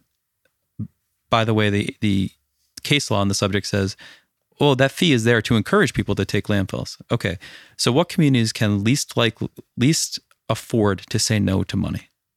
Impoverished. Right. The ones that need it the most. Right. Right. And then once you get it, it's like a little bit of crack, right? Just how do you say no to it? You get addicted to it. That's your lifeline. So you've got this happening all over the country. And we're just an example of it. We're just doing it, go big or go home, man. We're going for 50 years. So I'm sure there's trends amongst landfills and stuff like that when they get the host fee, right? What's the average of a host fee for a community? Yeah, so it varies state by state. In Pennsylvania is the state we're most familiar with. I think the average across the state is about $4 per ton of garbage to the host municipality. So every ton of garbage that comes in, $4 goes to the municipality on average. I haven't looked at it in a while, but I think that's so, the number. So what's the number Dunmore is getting? Dunmore until December of 2014 was getting 41 cents per ton of garbage. Excuse me? Mandated by the state. They had to pay that no matter what. So they're at, we're going to get into the weeds here. The landfill split 60% in Troop, 40% in Dunmore, roughly, right? So the state says you can't pay a host city less than $1 a ton. So Dunmore got 40% of $1, the state minimum fee since the day that landfill was created. Wow. They then negotiated with it to get a new contract, and now they get $1.20 a ton, I think. Because even though the average is $4, right? Well, Troop gets some too. So $2. Troop gets $2. Dunmore gets $1.20. So it's below, certainly below market rate, but it's not insane as it was. The problem though is that money does what? It goes right into their application for expansion, and they get credit for it. Wait, what do you? Wait. Right. Explain it to me. It all comes down to money. Explain it to me like I'm as stupid as I am. Mm-hmm. I'll try not to be as boring as I am in the answer. The landfill, so here's how it works. It's called the harms benefits analysis. And the landfill submits a document to the state and said, here are all of the benefits to this project, and here are all the harms and potential harms of this project. To win, you have to prove that the benefits clearly outweigh both the harms plus the potential harms. On its face, you can't do that right now, given everything we've talked about today already. But the thing that every landfill cites are the fees. So they get to put in their application, here are all the fees we're going to pay the state, which is like $6.25 a ton, plus the municipality, which is in this case like $3 and some cents a ton now. And the courts and the DEP have said, okay, cool, you get credit for that. So let's not be naive about this. Why did this landfill at this particular moment in time happen to renegotiate their contract, which, parenthetical, was the worst contract in the state, to this one, which is still the worst one in the state, just a little less worse? It's because they get credit for it in their application status. As a benefit? As a benefit. It's a legal benefit, which is, again, let's keep talking about defying common sense, right? This is all, at the end of the day, the landfill benefits are all about money. So when you talk about harms and potential harms, right? Some would argue that potential harms are could haves, maybes. Right. And they're intended to be that. Okay. Is there any hardcore harms like that are undeniable that this is going to be a harm? Property values. Property values. Scientifically proven. Potential harms. Health. Do you remember? Groundwater. Do you remember in their harms benefit analysis? Right. So not only they get to cite the harms, but then they get an opportunity to mitigate each and every harm. Mitigate, i.e., argue that they get to tell you why it's not really a big harm. So they'll say, well, there is the potential that this leachate could leak into the river, but we've got a lagoon system there, so it's really not that much of a possibility. Even though there's evidence that they've bypassed in it. every single harm, they get the opportunity to do such. It's called remediate, and I can't stand that word now because it's like this is a perpetually polluting entity. At some point you can't remediate it anymore. They only have to watch it for 30 years after it closes, right? So the other thing about but it's also earth, water, air. It's earth, water, air, and all three are being compromised right now. All three. So without a doubt, and so they, it's almost like right now it's set up so the onus is on the people to prove that that the landfill is harming them, when really the onus should be on the landfill to prove they're not harming the people. Right. And that's a real problem with how the whole system works at the moment, and so I'm stupid. Yeah. So what No, you're trying don't agree with that. what you're trying to say to me is that when multi-million, potentially billion-dollar endeavor Yeah. that has possibly endless wealth Yeah. to mitigate their harms, what's being told to you is that the people, Yeah. the hardworking people of Dunmore, Show us how it's hurting you. have to prove, which takes money, which takes Time. resources, which takes time. We walked the reservoir with the medical society. It's like the Lackawanna Medical Society, and the gentleman we walked with said, "Well, I don't understand what the harms are here. Like, unless you do a double-blind study, blah blah blah blah. Like, then you really can't prove that it's harming the community. Like, what are you talking about? It's like when you see all these reports and documentaries of people lighting their water on fire, Yeah. and you have these officials going, well, yeah, Well, there's but- naturally occurring methane in the ground. That's all that is. yeah, Every it's- time? Are you kidding? Like, do you get healthier living next to a landfill? Right. Like is that Well, is that methane. good Let's for talk you? methane, right? Yeah. It's a hot topic right now. Mhm. An enormous amount of methane is produced and escapes into the atmosphere from this landfill and is burned off. They sell what they can. The rest of it gets burned on site and just goes into the atmosphere. Really? Yeah. So what breaks down, a naturally occurring byproduct of breaking down landfills is methane. They have these pipes that come out of the ground. If they can't sell it to someone, they burn it. And that's the gas that's getting into the air. There's also been studies about gas migrating through the coal seams underneath it and getting into residential homes. Well, just like why it finds the path of least resistance. Yeah. And the likely source was alleged to be the landfill. And there was a study that was going to find out for sure. And it just mysteriously got stopped. Well, I mean, look how much how far cancer research has come, and yet we still don't know so much Yeah. about people who get cancer and forms of cancer and things like that. So there are people who might be affected by some of this stuff now that we're not going to see until they're 50, 60 years old or Right. older or whatever, and then you could blame it on 100 other things. Sure. You say, he was a smoker. He worked here or there. So it's so hard to pinpoint them as the exact cause of anything. And they leverage that. Sure. It's so hard that it's so hard to prove it in air quotes that they're actually contemplating a 50-year landfill expansion, like because it's so hard to prove that. And so, what Stephen Lester, the toxicologist, said at our event, he said, that's why it's up to the people. That's why people need to make noise. That's why we have to mobilize and tell the elected officials and tell the DEP. And like, that's, it's like the Margaret Mead quote, the only thing, never underestimate a group of thoughtful, committed citizens. It's the only thing that's ever changed the world, and that's paraphrasing, but that's the idea. And it's like, truly, that's what it takes. And we've said before, like, if this isn't your issue, stand for something. But there is a fulfillment to working on something that you really feel passionate is gonna.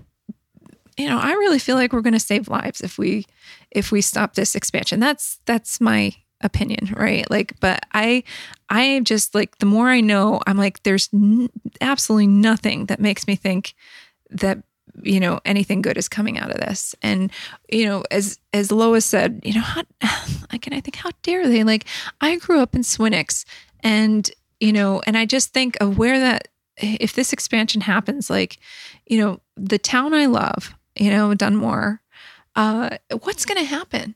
Already the industrial park, who's there? Who's there that's not connected to the landfill in some way? How many families are in Swinnich?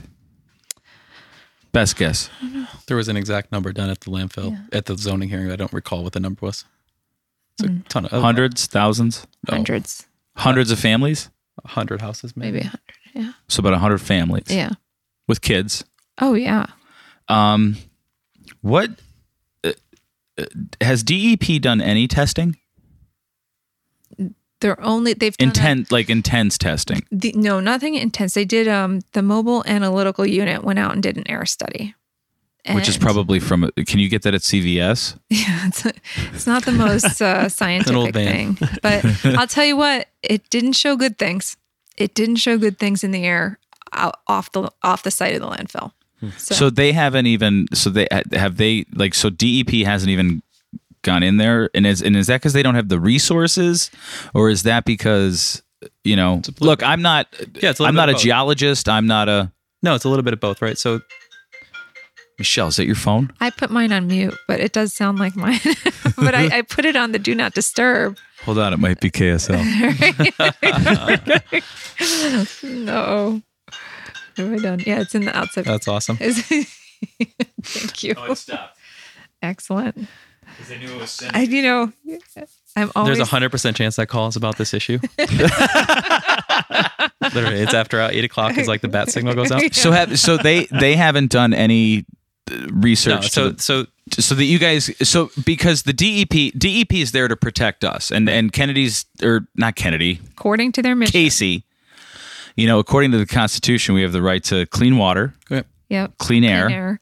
The aesthetics of the environment, and those are the big things: clean air, clean water, and Right to a healthy environment. the right to a healthy. So if beautiful anything, environment. DEP should be there to at least prove that you have that.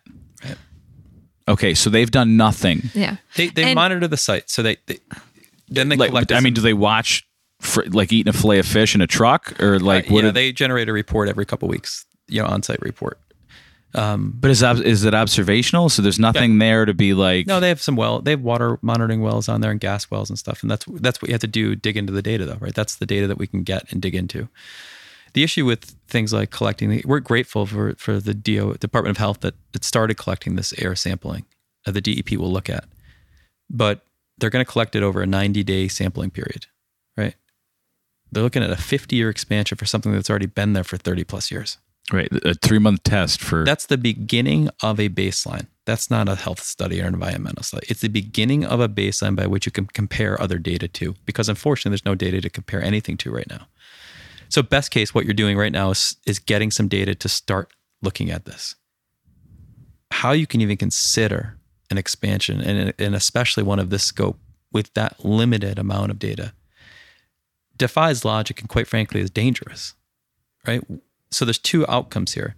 Either this expansion does harm or does good. Why would you risk it that it could? Let me rephrase that. Can't do good. It can do harm or less harm. Right? Why roll the dice on that? Sure. Right? It Well, doesn't. without properly. I mean, look. Right. Let's go to the law. Mhm. Without are you going to walk into a case without doing discovery? You're going to go to trial? In this case, you can. No, I mean you. Right? No, you never would.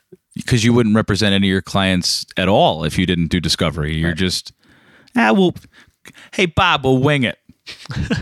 You know what I mean? Like you're not, but even you as an individual Right. would never do that because it's not fair. Right. That's really what at the essence of. I think if you boil it down to why do we fight, it's just not fair. Right. And you can't use that and get on your soapbox and yell, it's not fair. It's not fair without having the facts and the details and the arguments and the logic behind it. But at its core, this is an issue about fairness. How much does this area need, we keep saying enough is enough. That's probably used in every environmental case in the country.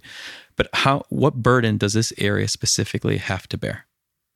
And for how many years? And how long are we just going to sit back and say, oh, whatever, we'll see what happens? It doesn't seem like that's a wise course of action if we want this to be a healthy place in the future. So doing my public school math, right? And now you thought, Michelle, when you first started doing this, you just thought it was a 10-year a 10-year lease or whatever, and then it was going to be over. Yeah, about 5 years, it'll be done. Clench your So teeth.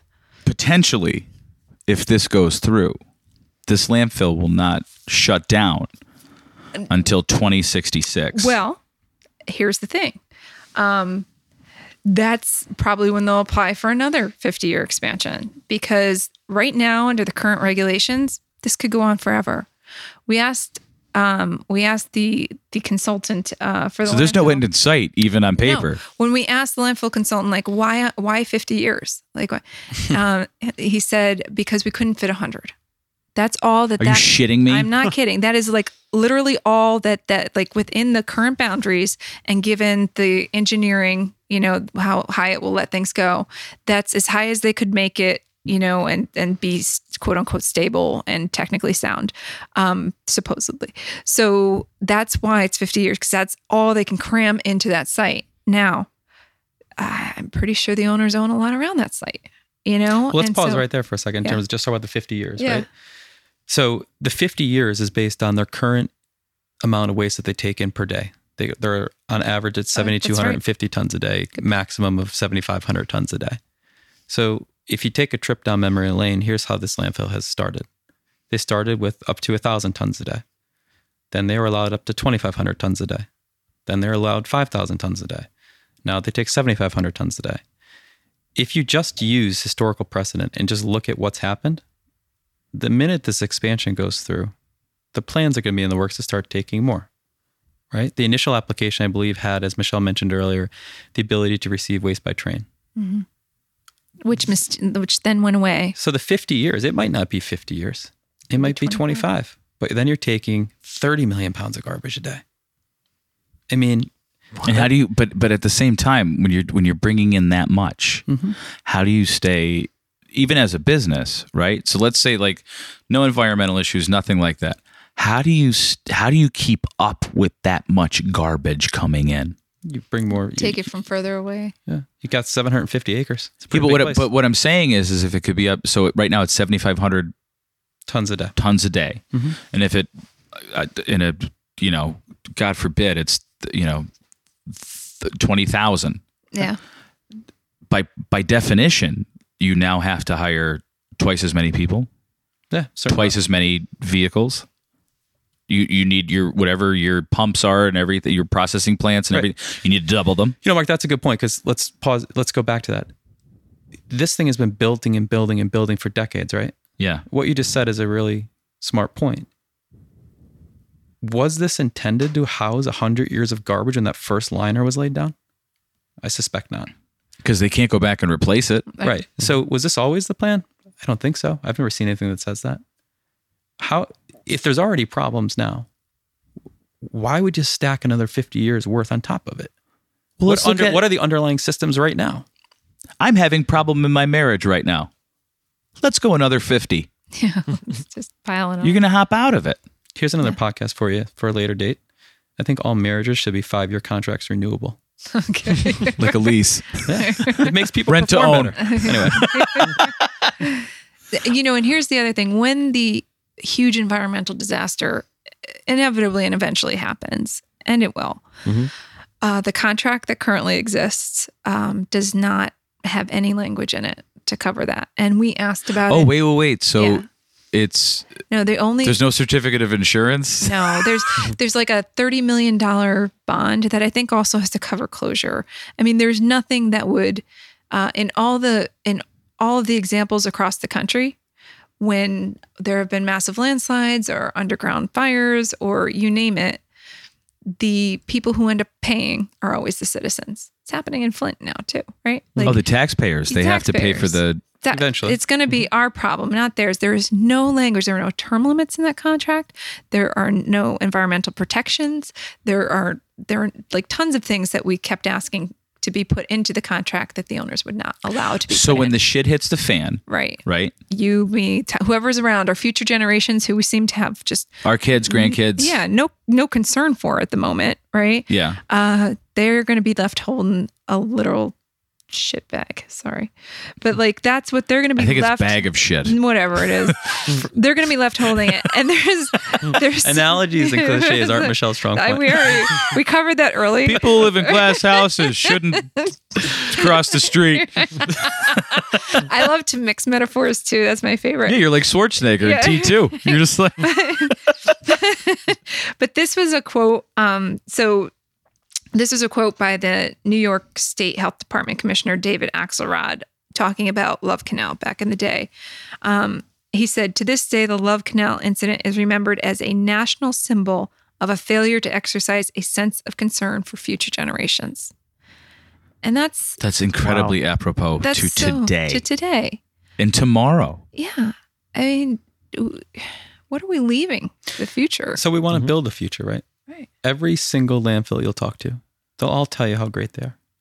We're environmentally responsible. We're cutting edge technology. Yet they've been doing the same thing for the last 30 years.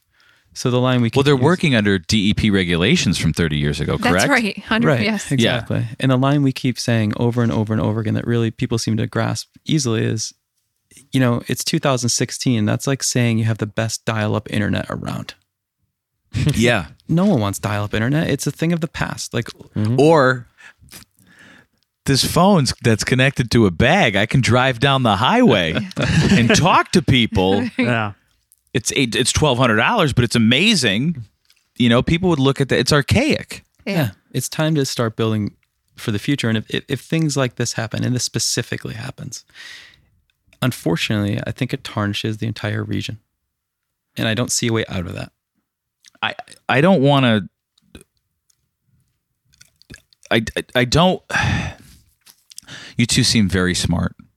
But you don't. But you're. I don't. No, I don't think. deceiving. But you're not. When I say my analogies, when I say smart, what the, when I did you miss that? that's just a joke. That has nothing to do with intelligence. You could tell a bad joke. We don't even actually know what analogies are because I think we're using analogies and metaphors incorrectly too. So it's not. That's all right.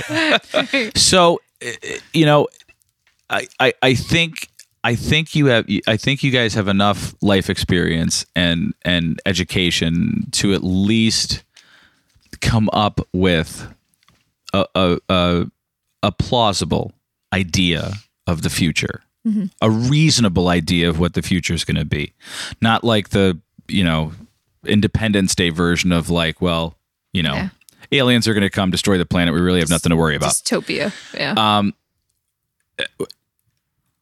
Just looking through what you look through, all the documents, all the scientific reports, talking to people who have experienced this, Lois Gibbs, 37 years steeped in it. Yeah. Where do you, realistically, what do you see happening community-wise, economic-wise, health-wise, and not speaking as like, the end times are near. Right. But coming from a point of like, realistically, this is what this area is going to look like in 10 years. This is what this area is going to If look like what? in 20 years. If the expansion if it goes happened? through, yeah. Yeah, the pot of boiling water slowly boils to death. Yeah. We slowly decline. It's not going to be this, everyone packs up their bags and leaves. It's going to be gradual. It's just going to be slow and a gradual decline while this goddamn mountain grows and grows and grows. There's people have lives, people have businesses, people have leases, people have X, Y, and Z. You don't just haul up and cancel everything unless there's, God forbid, an actual disaster that, evacuates everything like Love Canal. But over time, fewer people, we've got this massive brain drain area already, right? People leave the area after they get educated. They come to school here and don't come back. We're trying to help reverse that. That's not going to happen with things like this. Well, I don't think, I think people have this nostalgic feeling about people coming back, Yeah, quote unquote. we all did, right? Yeah, but what that means is new tax revenue. Mm-hmm. It means money towards infrastructure. It means building up your community. It means having an after school program for arts or whatever. It means all that. What you're saying right now is like, and I think that's part of the reason of Scranton. It's like the population has declined, yet we're paying the same bills. Like you got to get rid of some shit, or else you're going to go broke. That place is, in my estimation, like Centralia, see ya, we're still going to make money. So I think that there's the irony in this one of the ironies of this issue is by raising this issue, sometimes you'll catch flack from people saying like, you're really talking negative if this thing happens. And you have to. You can't. It's a negative thing. Well, you can't put your head in the sand and just pretend it doesn't happen. You got to face your issues to make them better. You can't just ignore them, right? So the people that are saying these negative things, Friends of Lackawanna, people that are talking to us like this, it's not negative because we want them to be. It's negative because we're fighting for a more positive and actual chance at a better future. It's not this doomsday scenario. We're trying to prevent that, as Michelle said. That's the whole point. Get ahead of it. But you're negative. See, the thing about the truth is positive and or negative. Right. This is all true. Right. The facts, it is what it is. So when anybody says you're being negative, that's It just good because negative. apparently you're taking the truth and seeing it as a bad thing. Right. So why don't you do something about it? And like you said before, where is the positive? I mean, what positive can you say about a landfill expansion? You know? that Who does it benefit the towns of Dunmore or Troop? Yeah. In the short term, because they get these host city fees. In the long term, we believe it drives out every business. But out of the who area. gets it? You know, The like borough. but The actual but, townships. but let's say I live in Dunmore. Do I see a penny of that? This year, your garbage fees were removed. That doesn't. So that saved me what a year. $150, I think. So in essence, we're going to poison you. Here's $150. Thank you. Yeah. right, and your home value, depending on where you live, has been. So if my house is worth $100,000, now it's worth $86,000, Right. and I'm like, oh yeah, it's fine. Yeah. Yeah, you wouldn't Oh, but I notice. got $150 I don't have from to pay the a garbage trash. fee. Yeah. No. So that's the only benefit to the citizens of Dunmore and Troop Yes.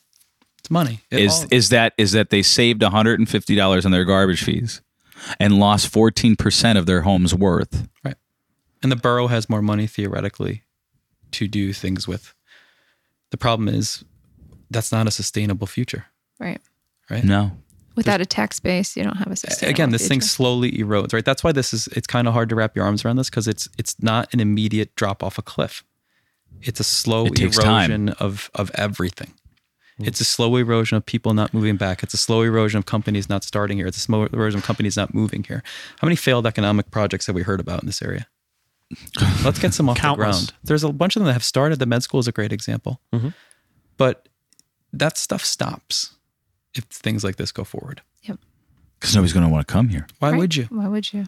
That's a terrible thing to say. Well, right? underneath you don't know what's going on. Why take that based on chance? one source? Why would you take that chance? Why would you put your family in that potential harm's way? I don't understand why the people of Greenridge aren't, and maybe I'm just not seeing it, but I'd be irate as a mother or a father or a resident, especially of Greenridge.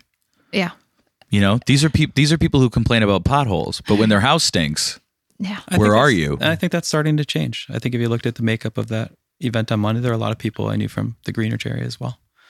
Are you starting to see more vocal support from them? Yeah. And I think they're just finding out about the change to the permit. I think they're just, I think this is all new information. And, I do think there is outrage and I do think people are mad. And I hope we see them. I hope they're vocal about it. Because again, and I'm going to keep hammering this point home, the tides are turning and it's going to be the people. It's going to be getting involved. It's going to be writing letters to your elected officials and the DEP. It's going to be making noise. Like that is what's going to cause the change here. That is So it. the thing that could slay Goliath. Yeah. And look, I don't think anybody in this room wants any harm to come to anybody who is employed there or who owns it. Nope. It's just like enough is enough. Like you have to realize what you're doing. So the only thing that people can do is be active.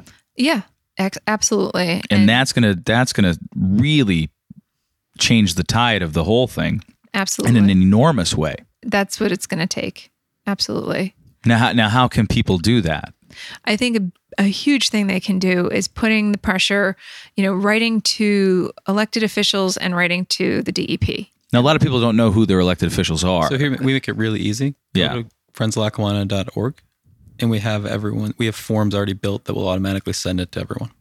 The DEP officials, the state officials. you the guys federal are so officials. like on it. We've been on it for 18 months now. This wasn't like the That's first 2 day full-term we figured that out.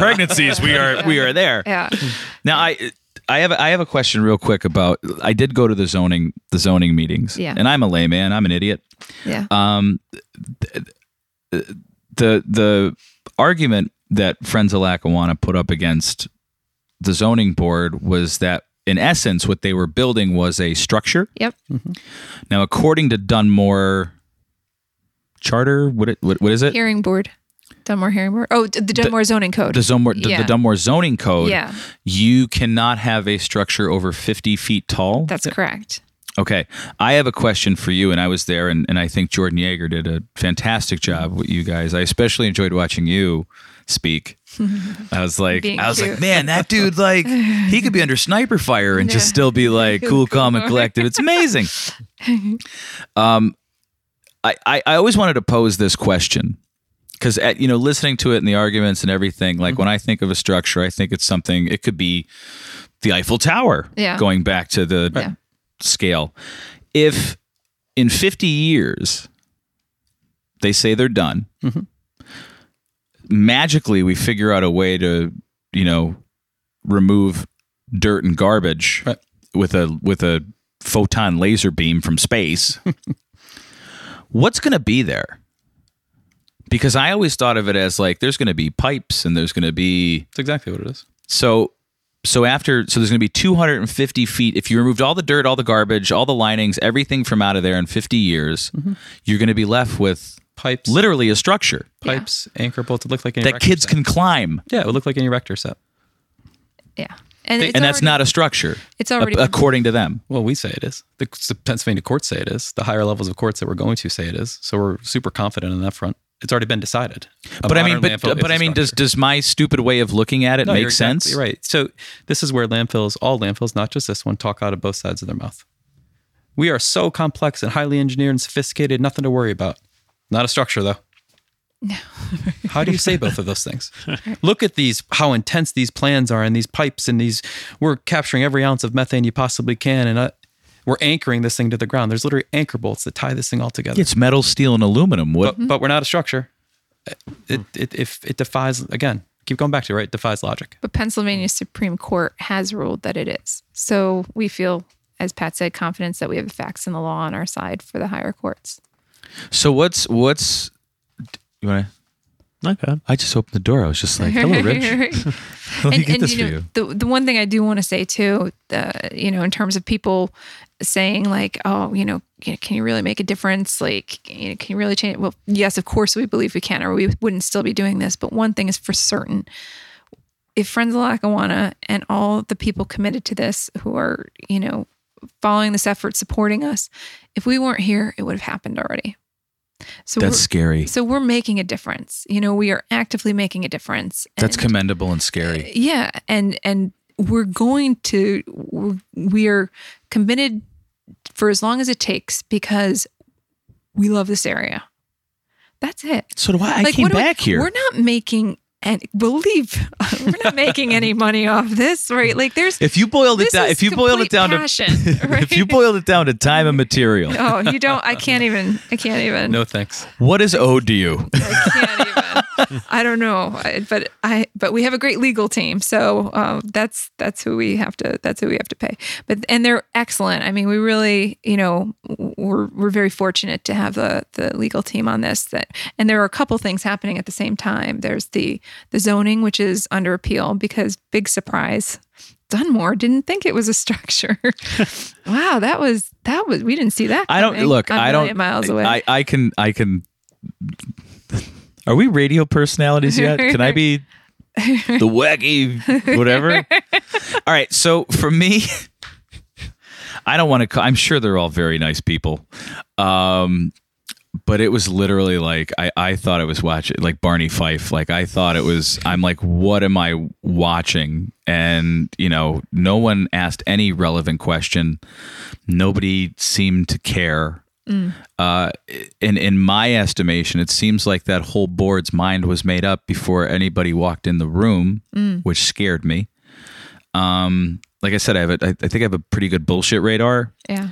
And there was a couple of times, like I'm not the guy who's in the back of the room that goes, "Oh, come on." And I did it about 4 or 5 times in those meetings. And I'm supposed to remain like ambiguous on what you know what I mean? There was a couple of times where I was like, and that lawyer's slick, man. That lawyer from Philly, slick. But he's a self-professed, this is kind of like the first time I'm here. Yeah. And you're like, what? And that was one of like his opening statements. Yeah. I'm really not familiar with the town, Yeah. but you're wrong. Yeah. Yeah. And it was just very hard to swallow and grasp. What do you think? I mean, what's the future look like for Friends of Lackawanna? Like, what's the things coming up? Yeah. That people can at least be afraid of or get involved the with. outcomes or get involved. Yeah, because don't forget that. I think the big thing is like we really, thanks to like the 400 people plus that showed up the other evening, like that made an impression that especially on the elected officials and on the DEP, the tides are turning, and so the biggest thing people can do, like we said, is to keep writing. But people should know what's happening and what's happening in the process right now. And I think Pat can speak to that. Yeah, so we've got, as we've talked about a bunch during this podcast, there's really 3 separate issues going on in parallel right now. The first one is fighting the expansion. So that looks like it's there's some plans and some back and forth, as we mentioned earlier, May through end of summer as of now. There's some back and forth on that in terms of the environmental assessment. We're challenging, we have the appeal going on the zoning case right now. It's actively going on as well. They're just starting to set some dates for that. So those dates will be set pretty soon in terms of oral arguments on that. The third issue we're doing right now is we're challenging them, ignore the 50 years. Based on the information we've already found, we're saying you need to shut this thing down now. So we're challenging their actual operations right now. So what happened is that DEP gave the landfill a 10-year extension last year and said you can keep operating for 10 more years. Based on it's a permit renewal. It's different than the expansion. Right. Under their existing permit, you can go for 10 more years. We're challenging that as well. And that's in front of what's called the Environmental Hearing Board in the state of Pennsylvania.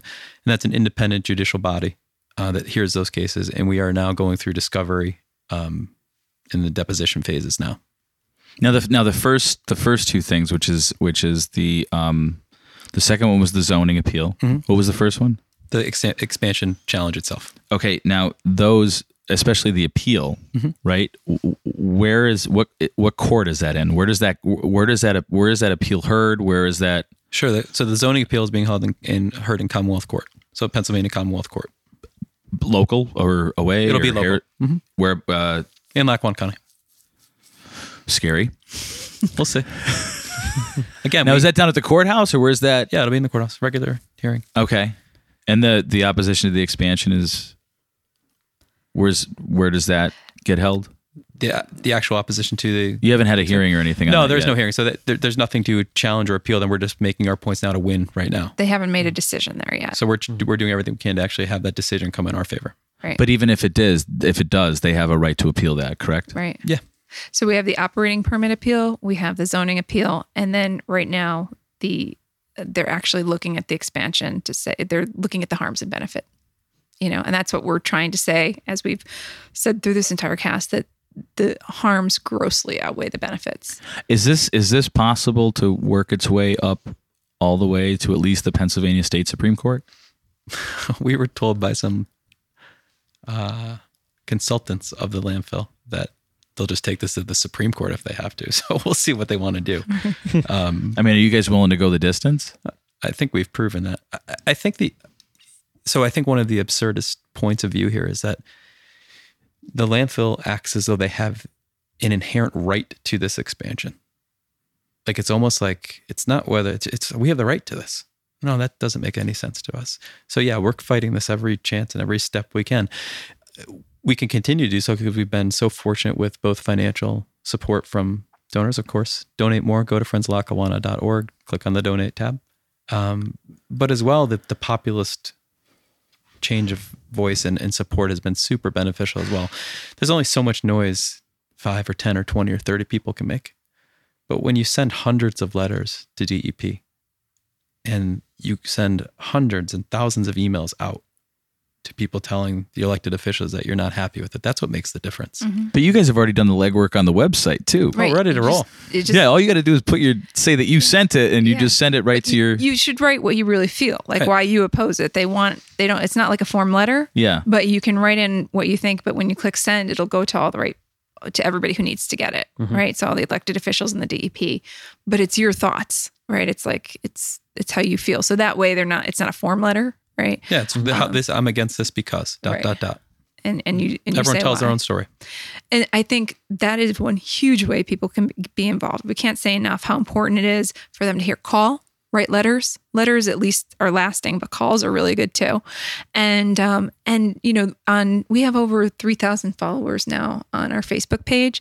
Follow the Facebook That we're page. brave enough to like I'm it. telling you, you're in really good company now. You'd be surprised. People are coming out of the woodwork and just saying enough is enough. And like, our community is our community. We love it and it doesn't deserve this, And so watch on there, because there are a lot of like calls to action, and we're going to be having a lot of fundraisers, but the fundraisers are they're fun too. We have a good time. It's a great group of people. One of the There's no D. It's just fundraisers. fundraiser. Ooh, can we use Michelle that? will be using this now every can we single use day. that? It's a There you go. fundraiser. That was free, Michelle. I do love that. Good. I'm a thank you. capitalist, but that was free. Thank you for your contribution to the cause. And we said one of the silver linings to this is the friendships that have been forged. And that's kind of a really special thing. And they'll be there forever. And this is something that crosses party lines too. I mean, as we get more and more political, This is so as the, apolitical. It's not even as funny. the elections come up and everything, people start to get divided and everything. But this is an issue that isn't liberal or conservative. This affects everybody. At the same time, though, I think, and this is just me speaking on behalf of me, if there's elected officials, elected officials are supposed to represent the people and what the people want. Yeah. They're supposed to be the extension of you, so that Dunmore, I believe, has 12,000 residents, Approximately 14, 12 or 14.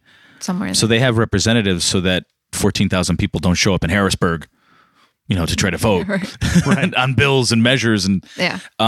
so, I mean, you have to pressure your local representatives, because if they're not representing the will of the people, they're not doing their job. And it should be Does that said- make sense? And it should be noted, and really noted by the elected officials, that there have been several candidates who lost their seats for not having an anti-expansion position. They were for the landfill. They were either for or they said nothing. So they either they Just refuse to take a stance on it. Yeah, because refusing to take a stance to me is the same as saying Yeah, it you for. might as There's well no just excuse agree now, with it. right? 18 months ago, maybe you could say, I got to learn more. If you're an elected official of this area and you're not well versed on this specific issue, you don't deserve your job. because this isn't There's just nothing bigger. yeah, but this isn't just a Dunmore Troop thing. No, No. This is it's regional. believe it or not, it's almost the entire county, if not more. It's northeastern Pennsylvania. That's how we group it. It's the entire northeastern Pennsylvania. And if you are elected, as you said, Mark, to represent people of this area, and you don't have an informed decision on this issue, you do not deserve your seat. It's as simple as that. There is nothing bigger facing it that you can represent your people on than this issue. If your job is to build a future for tomorrow and you don't have an opinion on this, you don't deserve to be there. Well, their argument, I got to create jobs, whatever. This is going to take away so much industry. It's going to take so many jobs away.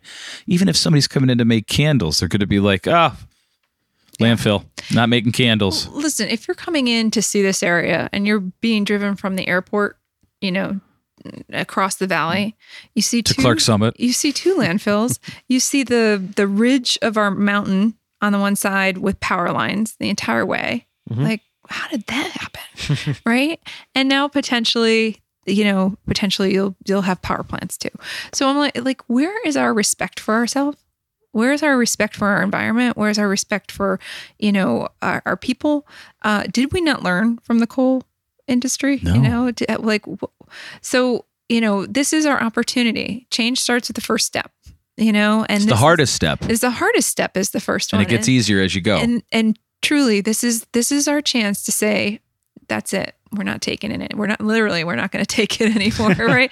Like this is it. We have too much pride in ourselves. We love our area too much. And we believe in the future. If you don't believe in the future, then don't do anything. If you don't care about future generations, then don't do anything. If you don't care about your kids, you don't care about your kids grandkids. or If you don't care grandkids. about your job, Yeah, if you could care less about how this place will financially do, or what the health is going to be like, then don't just sit on your hands. We don't care. But if you care at all, like, now is the time.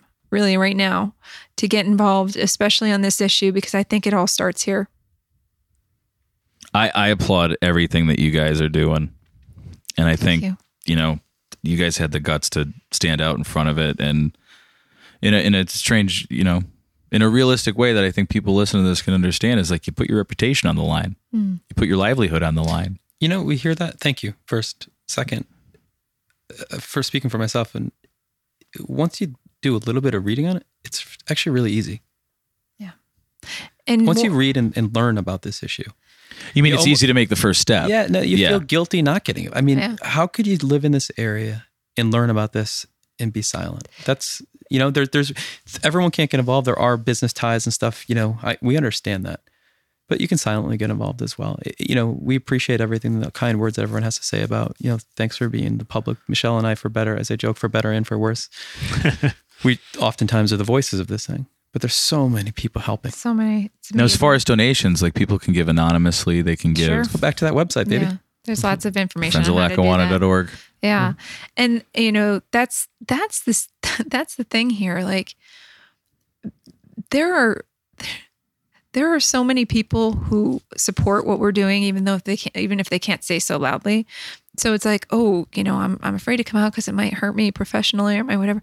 There are so many people who've got your back. There's so many more people who've got your back and are happy that you're doing this, are proud of what you're doing, than there are people who want to hurt you for speaking out. Well, I'm gonna come out, and I'm not gonna use Senator Casey's line because he used the Constitution as justification. I'm gonna use morality. I think it's wrong. Yeah. I think what they're doing up there is wrong. I think I'm not against capitalism. I'm against capitalism when it hurts people. Yes, that's it. And exactly. I think anybody should make as much money as they want as long as they don't hurt anybody. Yeah, Yep. That's it. 100%. And that's at the end of the day where I stand. Yeah. So come at me, pro landfill people. I'll just make videos. Yeah. Personally, I'd just love to see the arguments. Yeah. What are they going to say? Do you really? Yeah. Oh, man. I'm sure I'd find something to say. It's not going to be nice. My mom's from West Side. Yeah. And so shit gets real quick. The other thing that Friends of Lackawanna is sort of doing on a bigger picture, like this is a local issue, but we understand that there are issues with the process and the regulations too. And we're willing to participate in that change, in reduce, reuse, recycle, in, how do we create better laws around this? But like as Pat said, there will be no incentive to change as long as expansions keep getting allowed. You can't get to the next step if you keep allowing expansions and a cheap way to dispose of the garbage. Then there's never going to be incentive to eliminate or reduce the waste stream or find better ways. Well, it's one of those things like, forget the landfill, lose the landfill. You live in Dunmore, right? Yeah. Your neighbor starts parking old cars in the yard and not cutting their grass, and there's just like an eyesore or blight or whatever. Yeah. That's going to reduce your property value. Just even that. It is such a blight right now. When you look again, just go to. I'm just trying to give perspective on like, totally. Okay, forget the landfill. Yeah. What about your next door neighbor who's literally expanding? Right. The crap next to your house? You're not gonna willingly just sit there and be like, it's just Sean. Yeah, likes junk. He likes. No, Sean, you're an asshole. Yeah. Right. Stop doing that. Yeah, and you can't as of right now. I think they've got some sort of a thing going on over our lines, but right now, like you can't even grow trees on that. Like, so that's what you're going to see when you talk about the aesthetics and our natural resources are one of the biggest assets to our region. And that's why the power lines make me so mad. And that's why looking over that tremendous, cancerous mountain eyesore, that bald spot on the side of the mountain's like, it just, I find it painful, it's painful. And but it can get worse. Trust me, it can get a lot worse. So let's stop it. Well, if everything goes the way, the other side thinks it's going to go, it's going to get worse. We keep telling areas like Allentown that also have two landfills in close proximity to each other, like we do. We keep telling them, we are your ghosts of Christmas future. You don't even know how bad it can get.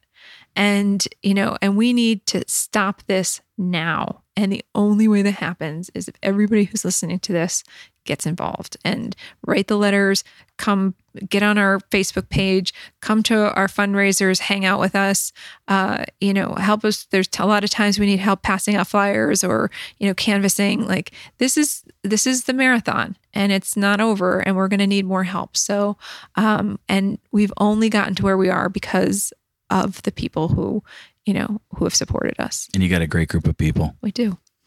So facebook.com/Friends of Lackawanna. Yep. friendsoflackawanna.org. Yep. You can donate there, get any information that at least you guys have. Yeah. We take anonymous donations as well. There's mailing addresses on there, take money orders. You do whatever you want. We've had a bunch of people take advantage of that already for a lot of the reasons we've talked about tonight. Yeah. So you can do anonymous donations as well. Parting words? Well, we appreciate you coming on and getting in depth in this issue and talking about it in a way that I think anybody could understand and want to get involved. It like you said before, it makes your blood boil. Yeah. The more that you think about it and the more facts that get laid out in front of you, it doesn't make any sense to do anything else but fight it. Yeah. Thank you for the opportunity to come here and talk about it. And again, sometimes at this point sound a little laid back about it. But what I really want to do, like I said, is scream. Sure. And really, I want to scream and just, and run from house to house and shake people and be like, your children, Yep. This is bad. It is bad. But you can't stay that. We've got to get the job done too. Right. Sure. And I think that, having opportunities like this helps spread the word and we really appreciate it. If I may, I believe that there's more good in the world than bad. Me too. I think that you guys are doing something good. Yeah. I think, I think you guys are the true embodiment of Batman and or Superman. So, can I make a deal with you? Sure. If we can all get together and protect our assets, our community, and stop this thing, Yeah. will you guys dress up like superheroes? Sure. We have to be Green Lantern though. I mean, You could be whoever you want. I don't Oh, even care if green. you're Aquaman, Pat. You could be... I want to be Firestar. Well, do this- you remember the Spidey Friends? I do. Yeah. Yes. Spider-Man and his amazing I don't friends. know if I can pull off that spandex suit, but whatever. Huh? Dude, you could Need be red fine. hair. We'll all dress up. I think, honestly, I think we deserve it.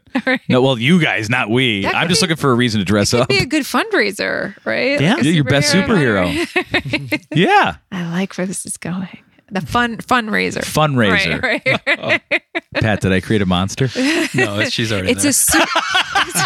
it's a super fundraiser. I just ignored that. And A kept super going. fundraiser. That's wonderful. I think you guys are awesome. Everybody who you're listens to this, please go check out facebook.com/Friends of Lackawanna. Go to friendsoflackawanna.org. Give, educate yourselves. Don't stand idly by. Be on the right side of history because I think this is a horrible, horrible thing. And the facts are out there. You can make an educated decision for yourself. Nobody's telling you which way to think, even though we're attempting to. But go out and find it out for yourself because the truth doesn't lie. Water's wet, the sky's blue, the landfill's bad. Amen. Thank you guys so much. Thank Thank you. you. Thanks for having us, guys. Thanks so much.